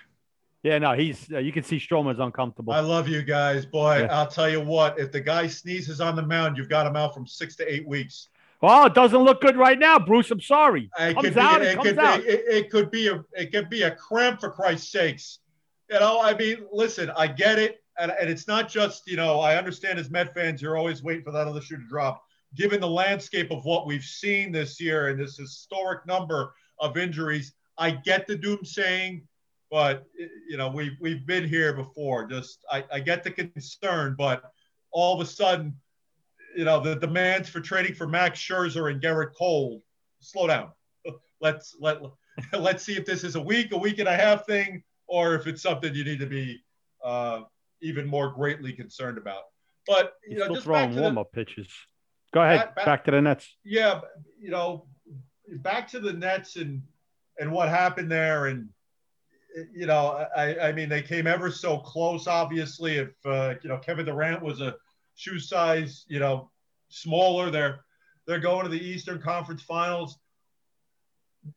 There was such momentum to against this group, and more so than what the Celtics did in the day, and what LeBron did with Miami. There seemed to be more dislikable quotient involving this Nets group. I don't know. Maybe it's because for Durant, it was the second time, I guess, right? He went to Golden State when they had won it all, and they were a 70-plus some odd win team. They had Steph and Thompson and Green and all those guys. Then he does it again in Jersey. It just seems that the detestability quotient was that much greater with this Nets grouping. And I think they alleviated a lot of that by as far as they were able to take this thing. I think they gained more admirers by how things transpired than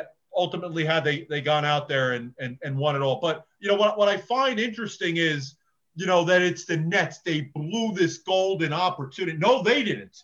You know who did? Injuries. The Sixers did. Well, the Sixers. Well, we said that early. Yeah. I mean, the injuries curtailed the Nets. Yes. Any sort of chances. This was their shot without the traditional power teams and the power players, with them having clear paths to the title. If you're the Jazz and you're the Sixers, you are violently ill over this for the foreseeable future. For the Nets, sure, it hurts. It's painful. I'm not a Net fan, but you know what? They're easily my favorite to win it all next year. Is health a concern? Yeah. With Kyrie Irving, it's always a concern. With Durant, not so much. And with Harden, until this year, injuries, were never a thing with him. I do think, though, it is worth mentioning, by the way, as valiantly as he played with the injury, I think something needs to be said that he was never in peak condition. And he was never in peak condition because he self-inflicted his being with what he orchestrated by getting out of Houston, by showing up there intentionally out of shape. And you got to fairly wonder if one thing had to do with the other, and if this is just an extenuating circumstance of all that. Yeah, that's a good point. I mean, listen, he did what he did in Houston to get out. People can look at it the way they want to look at it. Was it selfish? Yeah, sure. But, the precedent has been set in the NBA specifically for the star players to do that. But, how much of it also is wear and tear? You got to remember all these star players, the big three that they assembled, they're all on the wrong side of 30 now. And at a certain point, there's going to be normal wear and tear. Not everyone is an otherworldly specimen that is just going to stay healthy for 82 games a year. I mean, I didn't think about what you just brought up until you just said it. It could have played a role, but part of it is that these guys are hurt too. And listen, you're going to sign yourself up for a net season next year where all of those guys collectively maybe play 30 to 35 regular season games. I mean, they're going to want those guys healthy because they know how much just not having one of them is going to curtail their season. But they did that anyway this year, Andrew, and it still didn't work they didn't do it just to rest them. They did it because the guys were hurt. But it's not like Kyrie went down with a hamstring injury. He jumped up, came down, and landed on his ankle. That's not something that's a wear and tear issue, or like I said, a hamstring strain like Harden have. That's just a freak. That's just a freak accident. But But Kyrie has had 5 to 6 freak accidents throughout his career. Now he always seems to have these significant injuries that cost him his time. You can't do anything about that, though. A hamstring or a quad, something like that. You can't take any preventative measures to keep that from happening, but you could still say that the guy is injury prone. I mean, by definition, he is injury prone. He continues to get injured year after year. He's not going to become uninjury prone at this point of his career. Well, you're right. You're right. And that's why the onus is on the Nets to rest those guys and just cross their fingers and hope that they stay healthy. I mean, again, I'm not saying that this should preclude you from building a super team with guys at this age, but it's just alarming that this happened and that the season was derailed by this fashion. And it's a damning tale of could potentially be ahead. Here's the problem. When you build a super team of this ilk with these three guys, with that sort of money, you have no depth at all to support these injuries. Yes, you have it in the regular season. You might be able to get away with it. And the playoffs, you do not. You just don't. If Joe Harris could shoot the basketball, the Nets win that series. Joe Harris is a good player, but he's not Klay Thompson. So and George Springer returns today. Klay Thompson isn't a depth piece. I mean, I could question.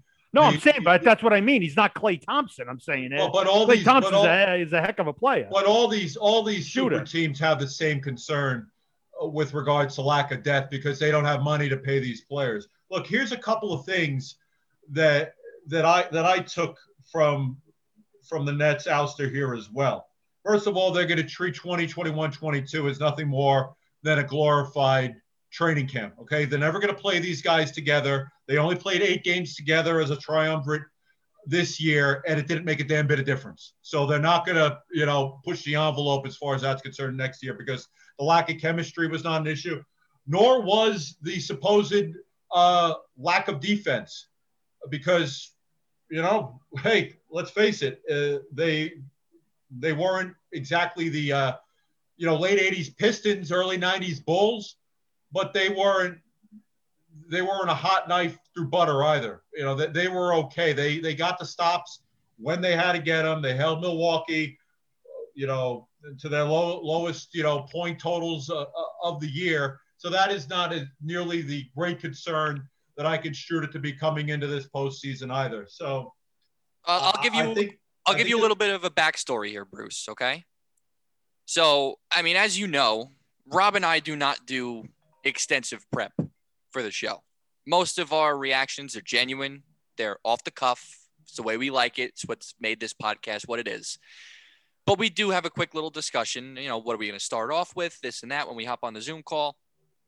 And I mentioned trivia, and Rob tells me that we're doing something different tonight. Now, I have no knowledge of what this is. Obviously, neither do you. This is the first you're hearing about it. This would be the appropriate time to kind of switch gears and head over to trivia. Rob says he has something else. Screwed up my whole opening to this whole goddamn thing, Andrew, for Christ's sake. Well, what is enough? It's bad enough, Bruce. You believe this kid here? Oh, God, here we go. Yeah, I told you I was going to eviscerate you. Go ahead. And if you didn't think it was going to happen. I can take it like a man. It's going to happen. So he goes out to, I guess, his little Jersey Shore party, whatever the hell you went Friday night. Where'd you I go was just Friday night? I was just at a friend's house on Friday. You're at a friend's house. What'd you have? A couple of White Claws or something, and you got a little bit of a headache in the morning? It Yeah, depends on what your they- definition of a couple is. It's an All right. Well, Andrew- how many White Claws do you have that has about maybe 2.5% alcohol in it? Oh, first of Many. all, they actually have more percent than the beers do. They do. Oh, okay. So They you do. put down a few carbonated White Claws. I drank about a case. So, Andrew, whose parents were you able to send out to the liquor store to go buy booze for you? We played Hey Mister outside the store, try to get someone to buy for us. So I'm trying to get him to come to my buddy's anniversary party at the bar. Who he knows everybody there.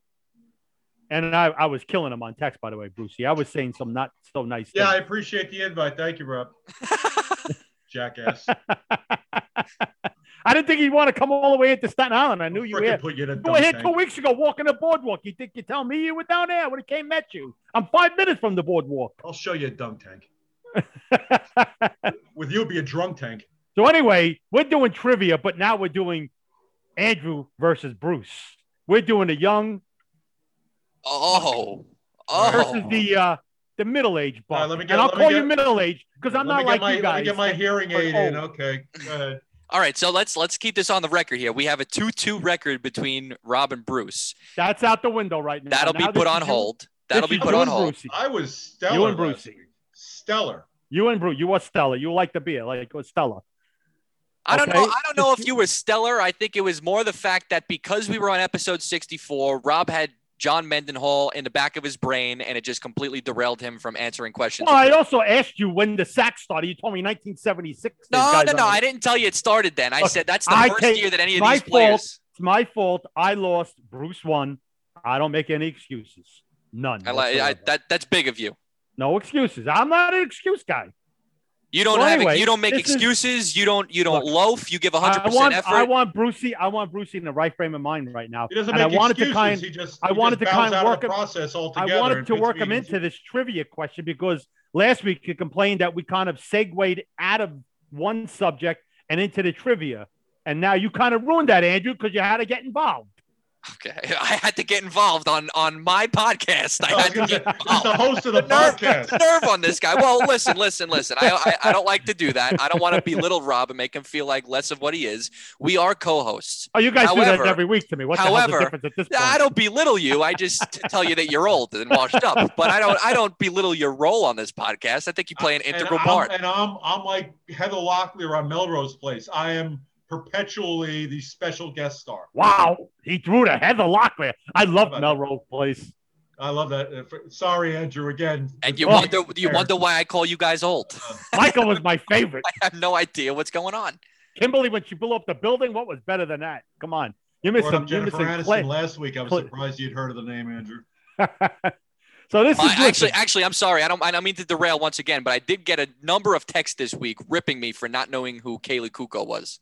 Oh, Yeah, you should know. That's criminal. That's your generation. I mean, come Ryan on. Briscoe texted me with some not nice things to say because I didn't know who that was. I mean, Jesus, how could you not know that? Yeah. So this is baseball related. It's baseball related trivia, and it's a simple subject. It's not difficult at all. Not making it difficult on you guys, but you know, it's something you got to have to think about because basically what it is this: from 2010 to 2019, I want the top 10 home run hitters in that span of time.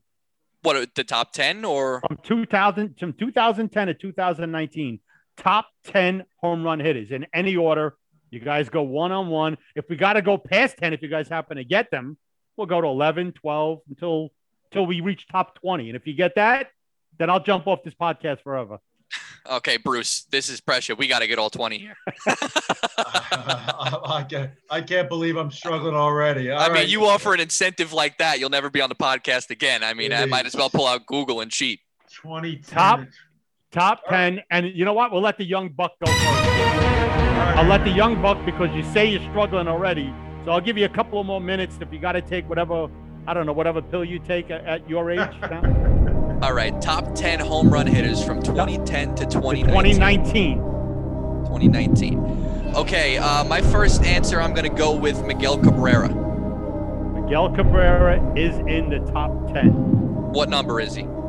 He is 1, 2, 3, 4, 5, 6, 7, 8. 8. Wow. Okay.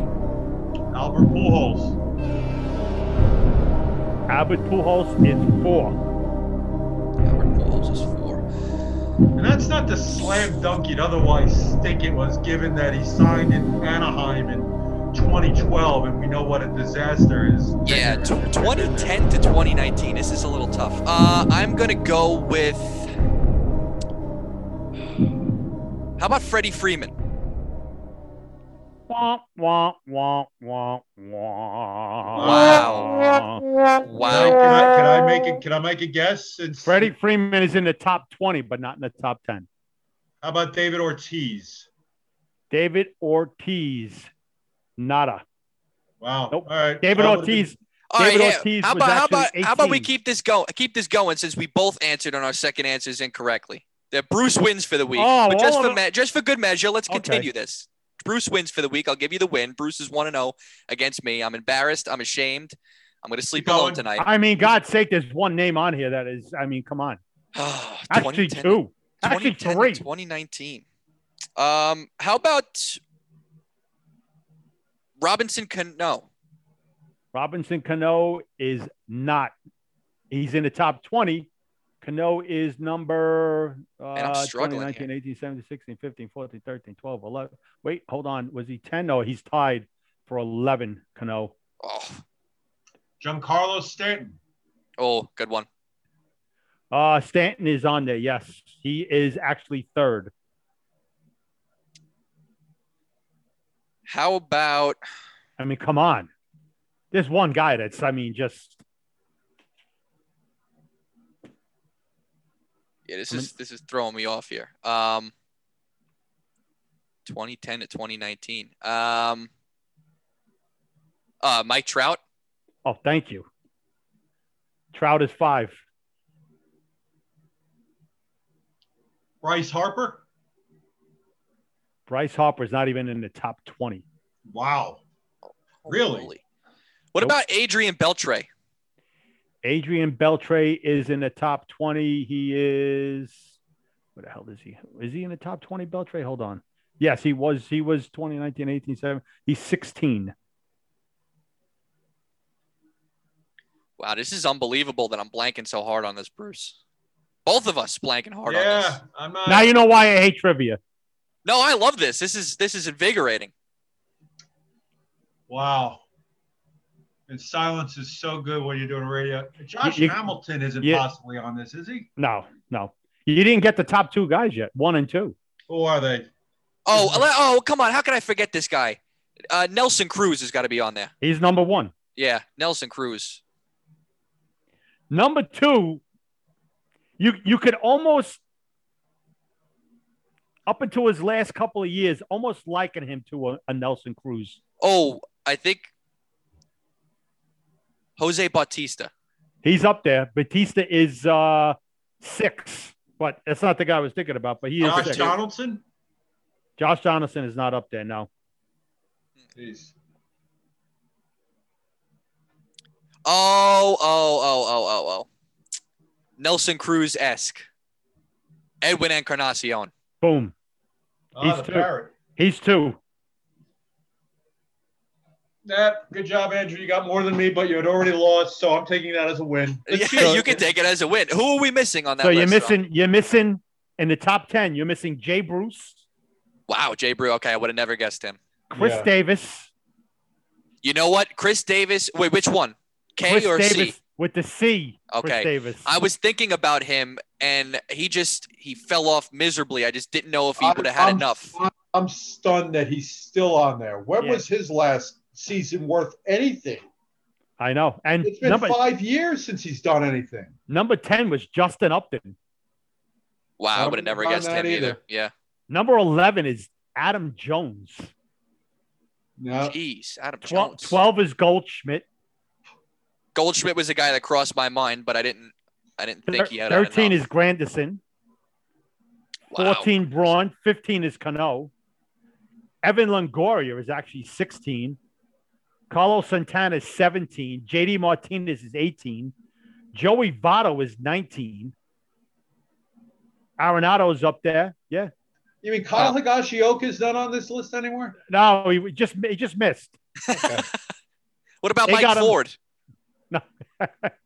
Oh, by the way, speaking of baseball, Bruce, does it give you any trepidation knowing that the Tampa Bay Rays traded for Mike Ford, that he is going to now blossom into a Triple Crown player?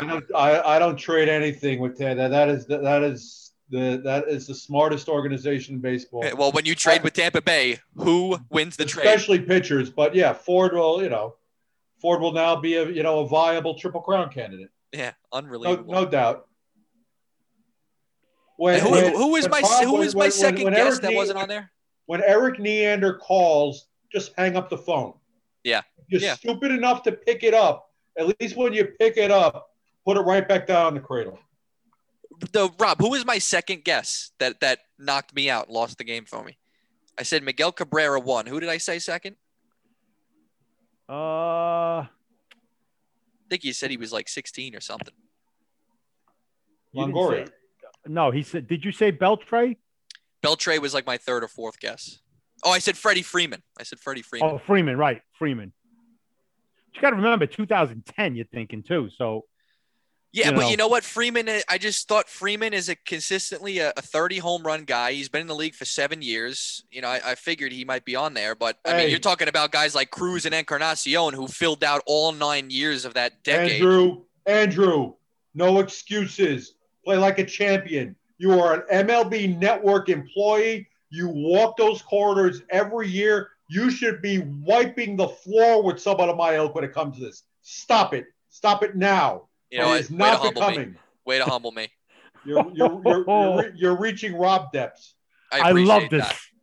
I appreciate that. I'm so glad I thought of doing this tonight. You did. That was tremendous. But, I mean, while we're on the topic, you're not getting off scot-free without having to do some thinking of your own tonight. I already had this all mapped out. It's a simple category. There are a lot of names that are part of this category, but it's a simple category. This should be rapid fire. I'll be ashamed if you guys don't at least give me 10. Not each. 10 names in total. 5 names each. I'll be ashamed if you don't. So, Bruce, while you want to degrade me and talk down upon me, you have another round here that you have to get through before any of those insults are warranted. You understand? Would you mind if we went back to just simply degrading you?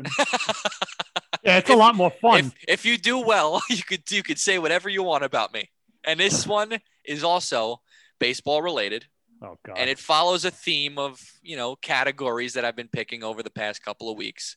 Like I said, there's a lot of names in here, but let's have at it. Rapid fire. 3,000 hit club. Name me guys who are in a 3,000 hit club. I have them all written down here. I believe there's 31 of them. All right. Are we going? You want me to start? Yeah, Bruce, go ahead. You start Pete first. Rose. Wow, how'd you think of Pete Rose? Rod Carew. Ty Cobb.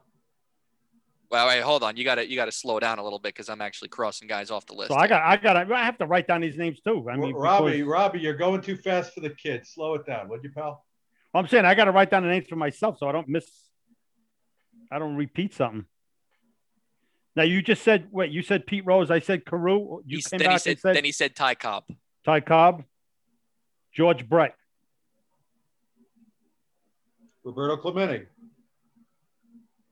Derek Jeter. Eddie Murray. Good one. Albert Pujols. Am I wrong on that? No, you're not. Right? Yeah, he got to 3,000. He is on the list, yeah. Cal Ripken. Ripken, yep. Robin Yount. Robin Yount is on the list. Dave Winfield. Dave Winfield is on the list. Paul Molitor. Paul Molitor is on the list. Yes. Pujols. I said it. Oh, Bruce. I'm not writing this stuff down. All right. Bruce. You know the rules. No, that doesn't count. I'm back. Oh, wait a minute. I'm back. No repeats. Bruce, no repeats. If you remember correctly, your first ever trivia win was because your first ever trivia win was because I repeated something you said. My next one was going to be Edgar Martinez. He's up there, right? Edgar Martinez? No. Edgar Martinez. Oh, you lucked out because Edgar Martinez is on the list. No. Oh, shit. Wow. How many hits? The How many first hits did episode, Edgar we did a I would've thought 500 home Martinez run was club, on there. and Rob repeated Hank Aaron that you already said. Edgar, That's how you took the Edgar win. Martinez had 2,998 doubles against the Yankees. Never got a hit against anybody else. The guys that you were missing on this list, that I'm sure a couple guys that you would have named, this could have went on for a little bit without the repeat. Well, actually, no, because he would have said Edgar Martinez. It would have been over. But Hank Aaron was not said. Stan Musial. Willie May. Yeah, I mean, come on. Tris Speaker. Yeah, I mean, we went on and on. I mean, I would have named all those guys that Bruce didn't Are you say trying to tell me Kyle Higashioka is not on this list either? He's not. I picked the only two categories that Higashioka is not a part of, just to throw you for a curveball. Wow. There's a couple guys on this list that I've actually never heard of. Napoleon Lajoie. Well, that's because they were born before 1998. Yeah, Napoleon Lajoie. Never heard of him. Well, yeah, no one knows how to pronounce his name. The second baseman. I looked it up on YouTube, a pronunciation, just so I wouldn't sound like a fool on my own podcast, because I put in work. Indian second baseman, right? Now you're asking too many questions, Bruce. Oh, I got the pronunciation. That's enough. I don't know who he played for, what position he played. I just know he had 3,000 hits. And another guy, actually, I don't think I've heard of, Cap Anson. Never heard of him. Did Bernie Mac ever get that 3,000th from the movie? Bernie Mac. The late great Bernie Mac. Late great Bernie movie, Mac. Mr. 3000. I would hope he got it. The movie was named for crying out loud. That's some cinematic excellence that I missed out on somehow. I don't know. You think of 3,000 hits, to me at least. Tony Gwynn. If Pete Rose is the first name that comes to mind, because he's obviously first. After that, Tony Gwynn is the first guy that comes to my mind. Yeah. There's a lot. Well, listen, I didn't know I got automatically disqualified because I repeated a name. All you got to do is say, no, it's already been said. Go with somebody else. You know what, Bruce? Thank you for that, because you just confirmed that you just don't listen or pay attention to either of us when we do the podcast. And I'm a moron. We know that anyway. But and I'm no good at trivia. But besides that, I have many redeeming qualities. So Rob has a nice little 3-2 lead. You know, Rob, I enjoy that you actually took it upon yourself to put a category like that together, because I had thoroughly enjoyed trivia. So if you want to make that a recurring thing, I only did it because I thought it would get me out of how to do trivia tonight. But somehow I got sucked back into it again. I figured, all right, let me just, I'll spin the wheels the other way. You know what? This is what we should do then. Maybe we should alternate week by week. Well, week one, it'll be me asking you two the questions. And next week, it's Rob asking us 2 questions. And then week 3, if Bruce still is invited back, because we don't know, this friendship may be waning, and Bruce comes back and asks both of us questions. We can alternate. We could keep it, throw some spice into it. Much like life imitating art, I'm a loser every week. Tremendous. Rob, do you have a story tonight? Besides me being a pansy and not coming to the bar on Saturday? Unbelievable. That was embarrassing. It was embarrassing. He's got a curfew, Rob. Cut the kid some slack. Embarrassing. I did get thrown out of a baseball game when I was 13. My father was running a tournament. Gil Hodges Little League. Out here on Staten Island when I lived in Brooklyn. Gil Hodges Field was in Brooklyn too. Got thrown out of a tournament. I told an umpire to go fuck himself. I think at 13. My father running the entire tournament, in charge of everything, and I get thrown out because I tell an umpire to go fuck himself. Because you know who the umpire was? It was Angel Hernandez's father. That's how fucking bad this guy was. I wonder why anybody would take offense to that from a 13-year-old. I know. Talk about your short fuses. Jeez. I mean, I've gotten ejected from a baseball game, but I didn't say anything nearly as bad. Oh yeah, listen, I was getting it in. I didn't care. You want to hear how I got ejected? Harmless, really. I'm playing third base. Kid on my team who's pitching just can't throw strikes. He's all over the place. And I'm sorry. This is what happened. He came back out after the inning, and it was like misting. So the mound is all muddy. That's what it was. So he's constantly playing with the mound. He's playing with the dirt. He's like, I can't step right. I keep falling into a ditch. I can't get a good grip. And I said to him, don't worry about it. This umpire strike zone's so big. Throw it anyway. He's going to call it a strike. And I got tossed out of the game. And I said, really? For that? And the worst part about it was that it was my grandfather came all the way to come see me play. And he pulled up in the parking lot. He came over to the dugout. He's like, why are you on the bench? And I had to break the news to him that I was ejected. And that didn't fly too well with him, but That was only 8 days ago, Andrew. Yeah.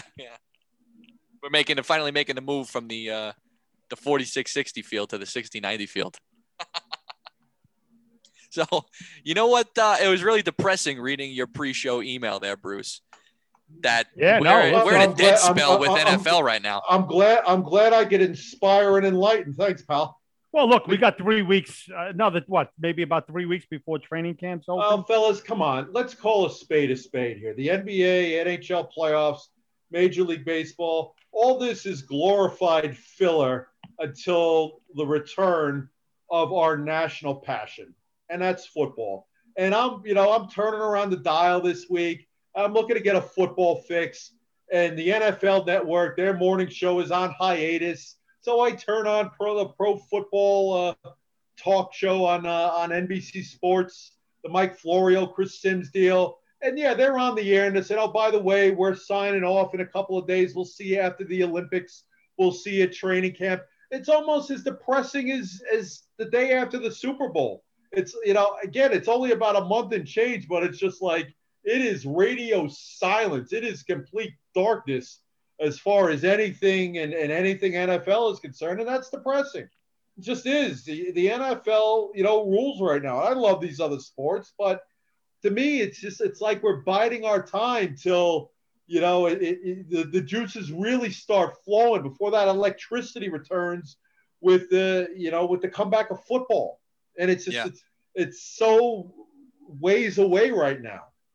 And I'm rooting for a team that really my expectations are probably as low as they've ever been in my lifetime. I mean, since I started becoming a diehard fan, but I'm still, but I'm agreeing with you though. It's like, I'm still like, I'm itching for it. After the season, it ended in such a disgusting fashion. I wanted no part of it. I was glad to welcome in baseball season, a normal 162 game baseball season, not really looking forward to it. Then the draft came and I started picking up some excitement, and now I'm geared in, I'm ready. And there's nothing there. You're a Steelers fan. You got no kick coming. They want to have a down year or two. They're entitled. They've set such a standard there. The bar has been raised to such a point where they can withstand a couple of down years. It's all right. They can. The Giants had that, working for them as well. It just can't go a decade plus like it's been right now. The only Giant news I've got in the last week is I heard a bunch of people blaming Daniel Jones for the Nets outs during the playoffs against Bucs. Because everything is Daniel Jones' fault.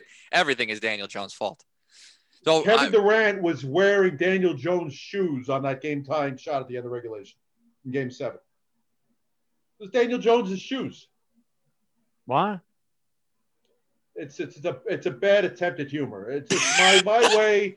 Yeah, that one. I mean, that one hit like the Hindenburg. Anything that goes wrong with any New York sports situation is Daniel. I mean, you were better off telling a Titanic joke, for Christ's sake. Kevin Durant, right? He had a size 18 shoe on. If I 17 shoe Bruce, on. Don't try and explain it. Why don't we just get away from it? The quicker you get away from it, it's been a bad night for you overall. You lost another trivial battle to me. I mean, this joke. You know what? I'm not feeling any shame in losing tonight's trivia in the fashion that I did. That's a weak way to disqualify somebody for repeating. I got disqualified week 1. You think I liked it? I said Hank Aaron. Everybody was yahoo about that. Albert Pujols wasn't a wrong guess. It was just one that was uttered earlier that I didn't hear. Same thing as Hank Aaron in week 1. Although, Rob, we have to say, don't play the victim here and act like you were annoyed that you got disqualified. In fact, I think that you purposely repeated the answer so that the segment would be over. So do not pull out the victim card here because one feels bad for you. I still lost. I was still considered a loss. You did. I didn't realize that even happened. Yeah. Yeah.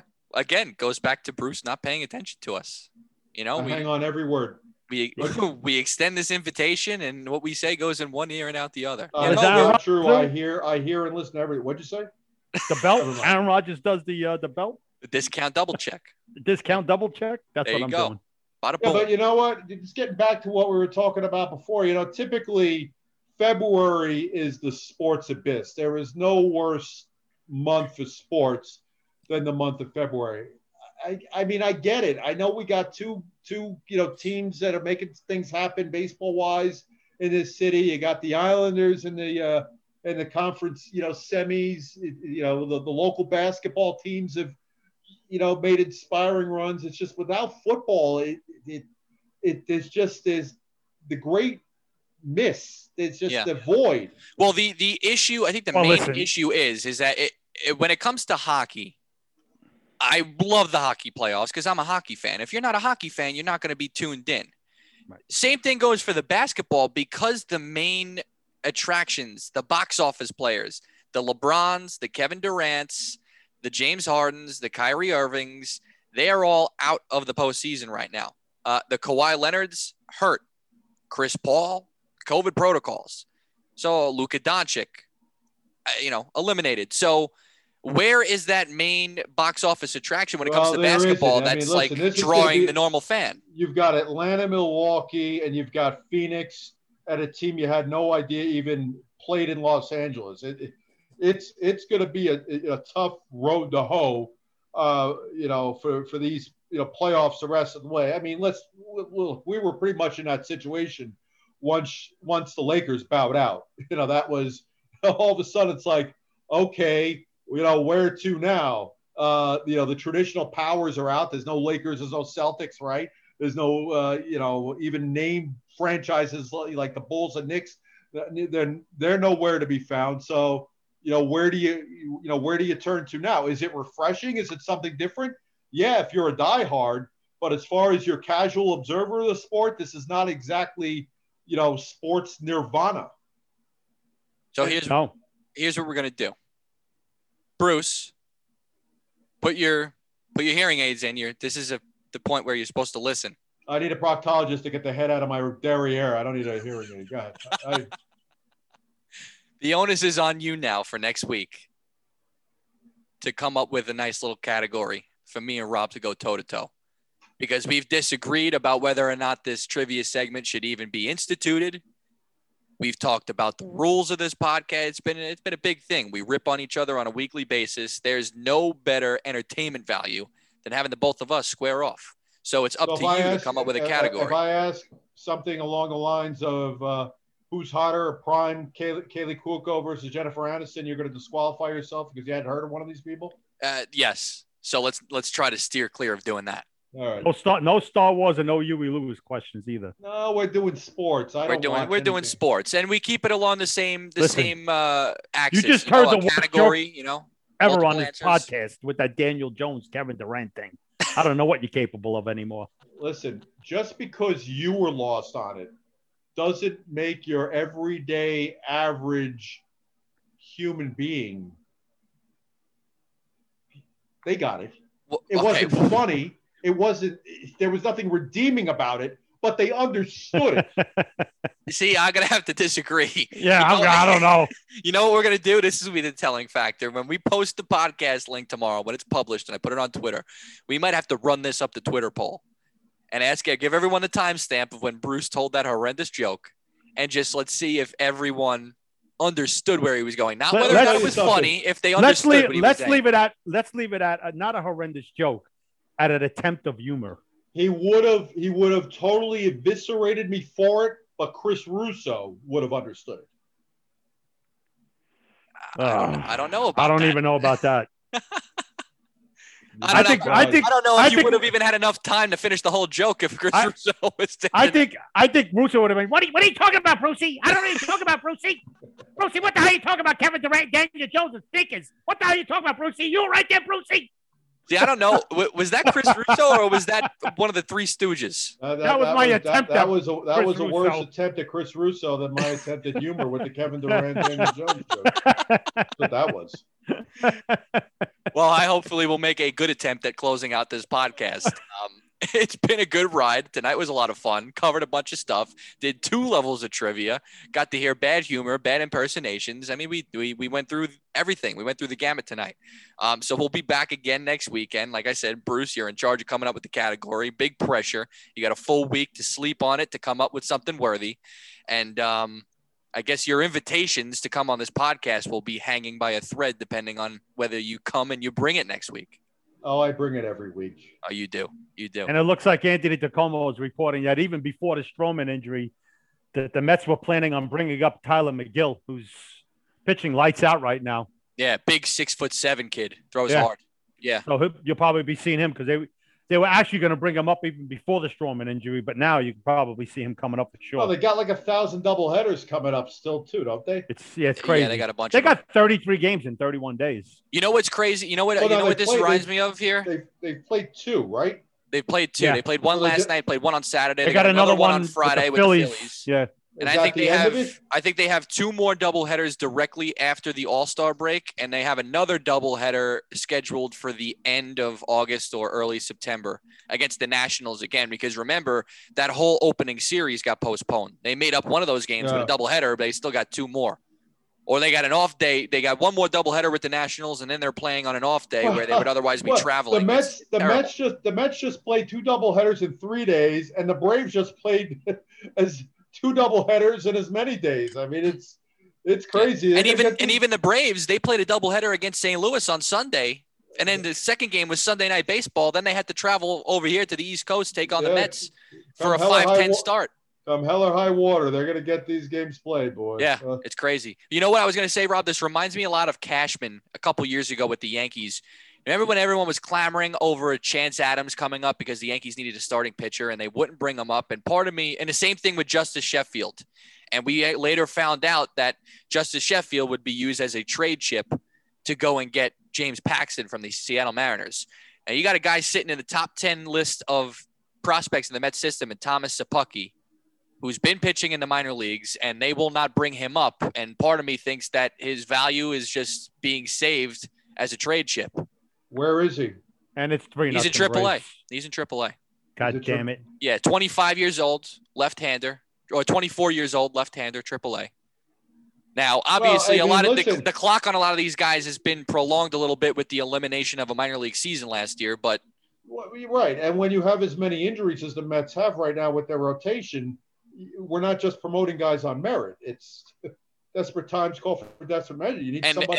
And they're still not calling him up. They're actually calling up a guy like McGill, who he's been lights out, but he was more of a reclamation project. I mean, he was never really a highly touted prospect coming through the system. He's just kind of excelled through the ranks, and that's how he's gotten to where he's been. And Yency Diaz just serves up a 3-run homer, so the Mets are now in a 3-0 hole. Yep. So this Stroman injury was the worst possible thing. Given the rash of pitching injuries they've had over the past couple of days. Oof, so McGill goes in for Lucchesi, right? He takes Lucchesi's spot in the rotation, I'm assuming. Jared Eichhoff came up and pitched last night. He presumably would take that spot in the rotation. That was Lucchesi's spot last night? The kid McGill would probably be coming up because they also lost Jerry's Familia and Robert Gesellman in the bullpen, too. But they also picked up Nick Tropiano, too. I mean, look, he's a body. McGill's a starter. Yes. And DeComo's reporting that he's going to get a start. Well, they said that the Mets were planning on bringing him up even prior to the Stroman injury. So, yes, he would have been getting a start. Okay. Or maybe they were bringing him up as an extra arm or as a swing man, and now with the injury to Stroman, he's penciled in to get a start. Not from the way that DeComo was reporting it. Look, I think he's shot, but what is Betances' status? Betances is actually coming back. He'll probably take Familia's spot. He was on the 60-day. He did a rehab assignment. He had 3 appearances in AAA. Two of them were scoreless innings. The other one, he pitched a third of an inning and gave up 4 runs. You know what, guys? Betances is the poster child for what I've been talking about with one of the keys, if not the keyest component of these upcoming CBAs, getting these young players paid long before they're eligible for free agency, because Betances just blew himself and burnt himself out with those 5 brilliant years, whatever it was, 4 or 5 exceptional seasons with the Yankees that arm just didn't have anything left. He was hands down the best reliever in baseball. He had nothing left. He was hands down the best reliever in baseball those years with the Yankees. Like non-closer reliever in baseball, easily number one. Yeah. You could even make the case that he was better than 99% of the closers. And he was a multiple inning reliever. And you know what? He didn't come up till he came up for a cup of coffee, but he didn't really get going till he was maybe 24, 25. All of a sudden he's 30 years old.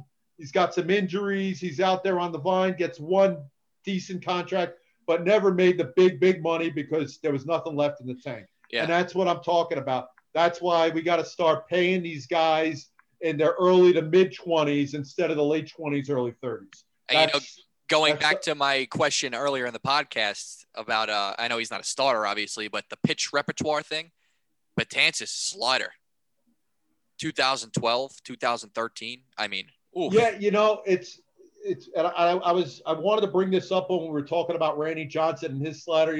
Part of the deal with guys like that is they're so big that by the time they release the ball, they're right on top of you. Yeah.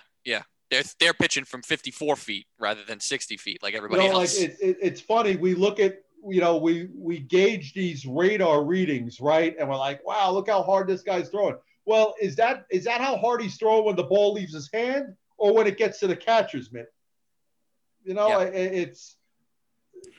It's different almost everywhere you look. You know what I'm saying? Talk about a guy who hasn't lost anything, man. In fact, gained something. Charlie Morton's throwing 97 right now. This is crazy. He's been terrible. Well, the Braves are where they are because he's been terrible. Max Fried. He's been terrible, but I'm just talking about pure velocity. I mean, how old is Morton? 38 years old? Still throwing 38 miles per hour? Yeah, he's 38. I don't remember him ever throwing this hard in general. Oh, yeah. He was doing that with Houston and Tampa. Okay. And he's got that killer curve. He's got the killer curve, so that's the first thing that comes to mind. I probably just never considered him a hard thrower because I'm always seeing him whiff guys with curveballs, but he's still throwing 97, and then he just whipped a killer curveball in there to Guillorme just now. Jeez. Well, he'll ride himself tonight. Don't worry about it. Yeah. Like Patrick Corbin did the other day. Face the Mets if you want to get back on the right track. It's the way to go. They're not hitting. That's it. Right. That division's a mess. The Mets don't have anybody to concern themselves with. If they have someone to pitch to start the games besides Jacob deGrom, that would be nice. Well, they got Walker. I mean, I know Stroman went down tonight, but I don't know. Who knows if that's a long-term thing. But, I mean. Yeah. The update we got is that it was left hip soreness. They got 3 exceptional, pitchers going for them right now. Nobody else has that. Aaron Nola's been horrible. Yeah. Horrible. Another guy that I just watching him face the Mets for so long, just never thought that Nola was that great. Hey, he faced the Mets and he was lights out because why wouldn't he be? Not everybody. His numbers have been exceptional. But you know what? When the Phillies needed a life raft at the end of last year, he threw him an anchor. He was terrible, and he's taken that into this season. He's been brutal. Yeah.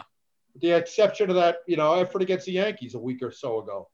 Yeah, terrible. I mean, you can argue. I mean, Wheeler's been phenomenal, but Wheeler's been great. Early on in the season, for the better part of the whole season, Zach Eflin has been keeping them afloat. You're a Mets fan. Who are you legitimately concerned about in the NL East? The Braves are the only team that concern me. That's it. And they have no pitching. Their bullpen has been laughable, and their starters have been almost as bad. But they have potential there. They have the pedigree. They've done it. They've done it the past couple of years. The pedigree. They have the lineup between Ian Anderson and Charlie Morton. Those are guys that could potentially right the ship at any point. So who knows? We'll see. All right. So we will wrap it up for episode 65.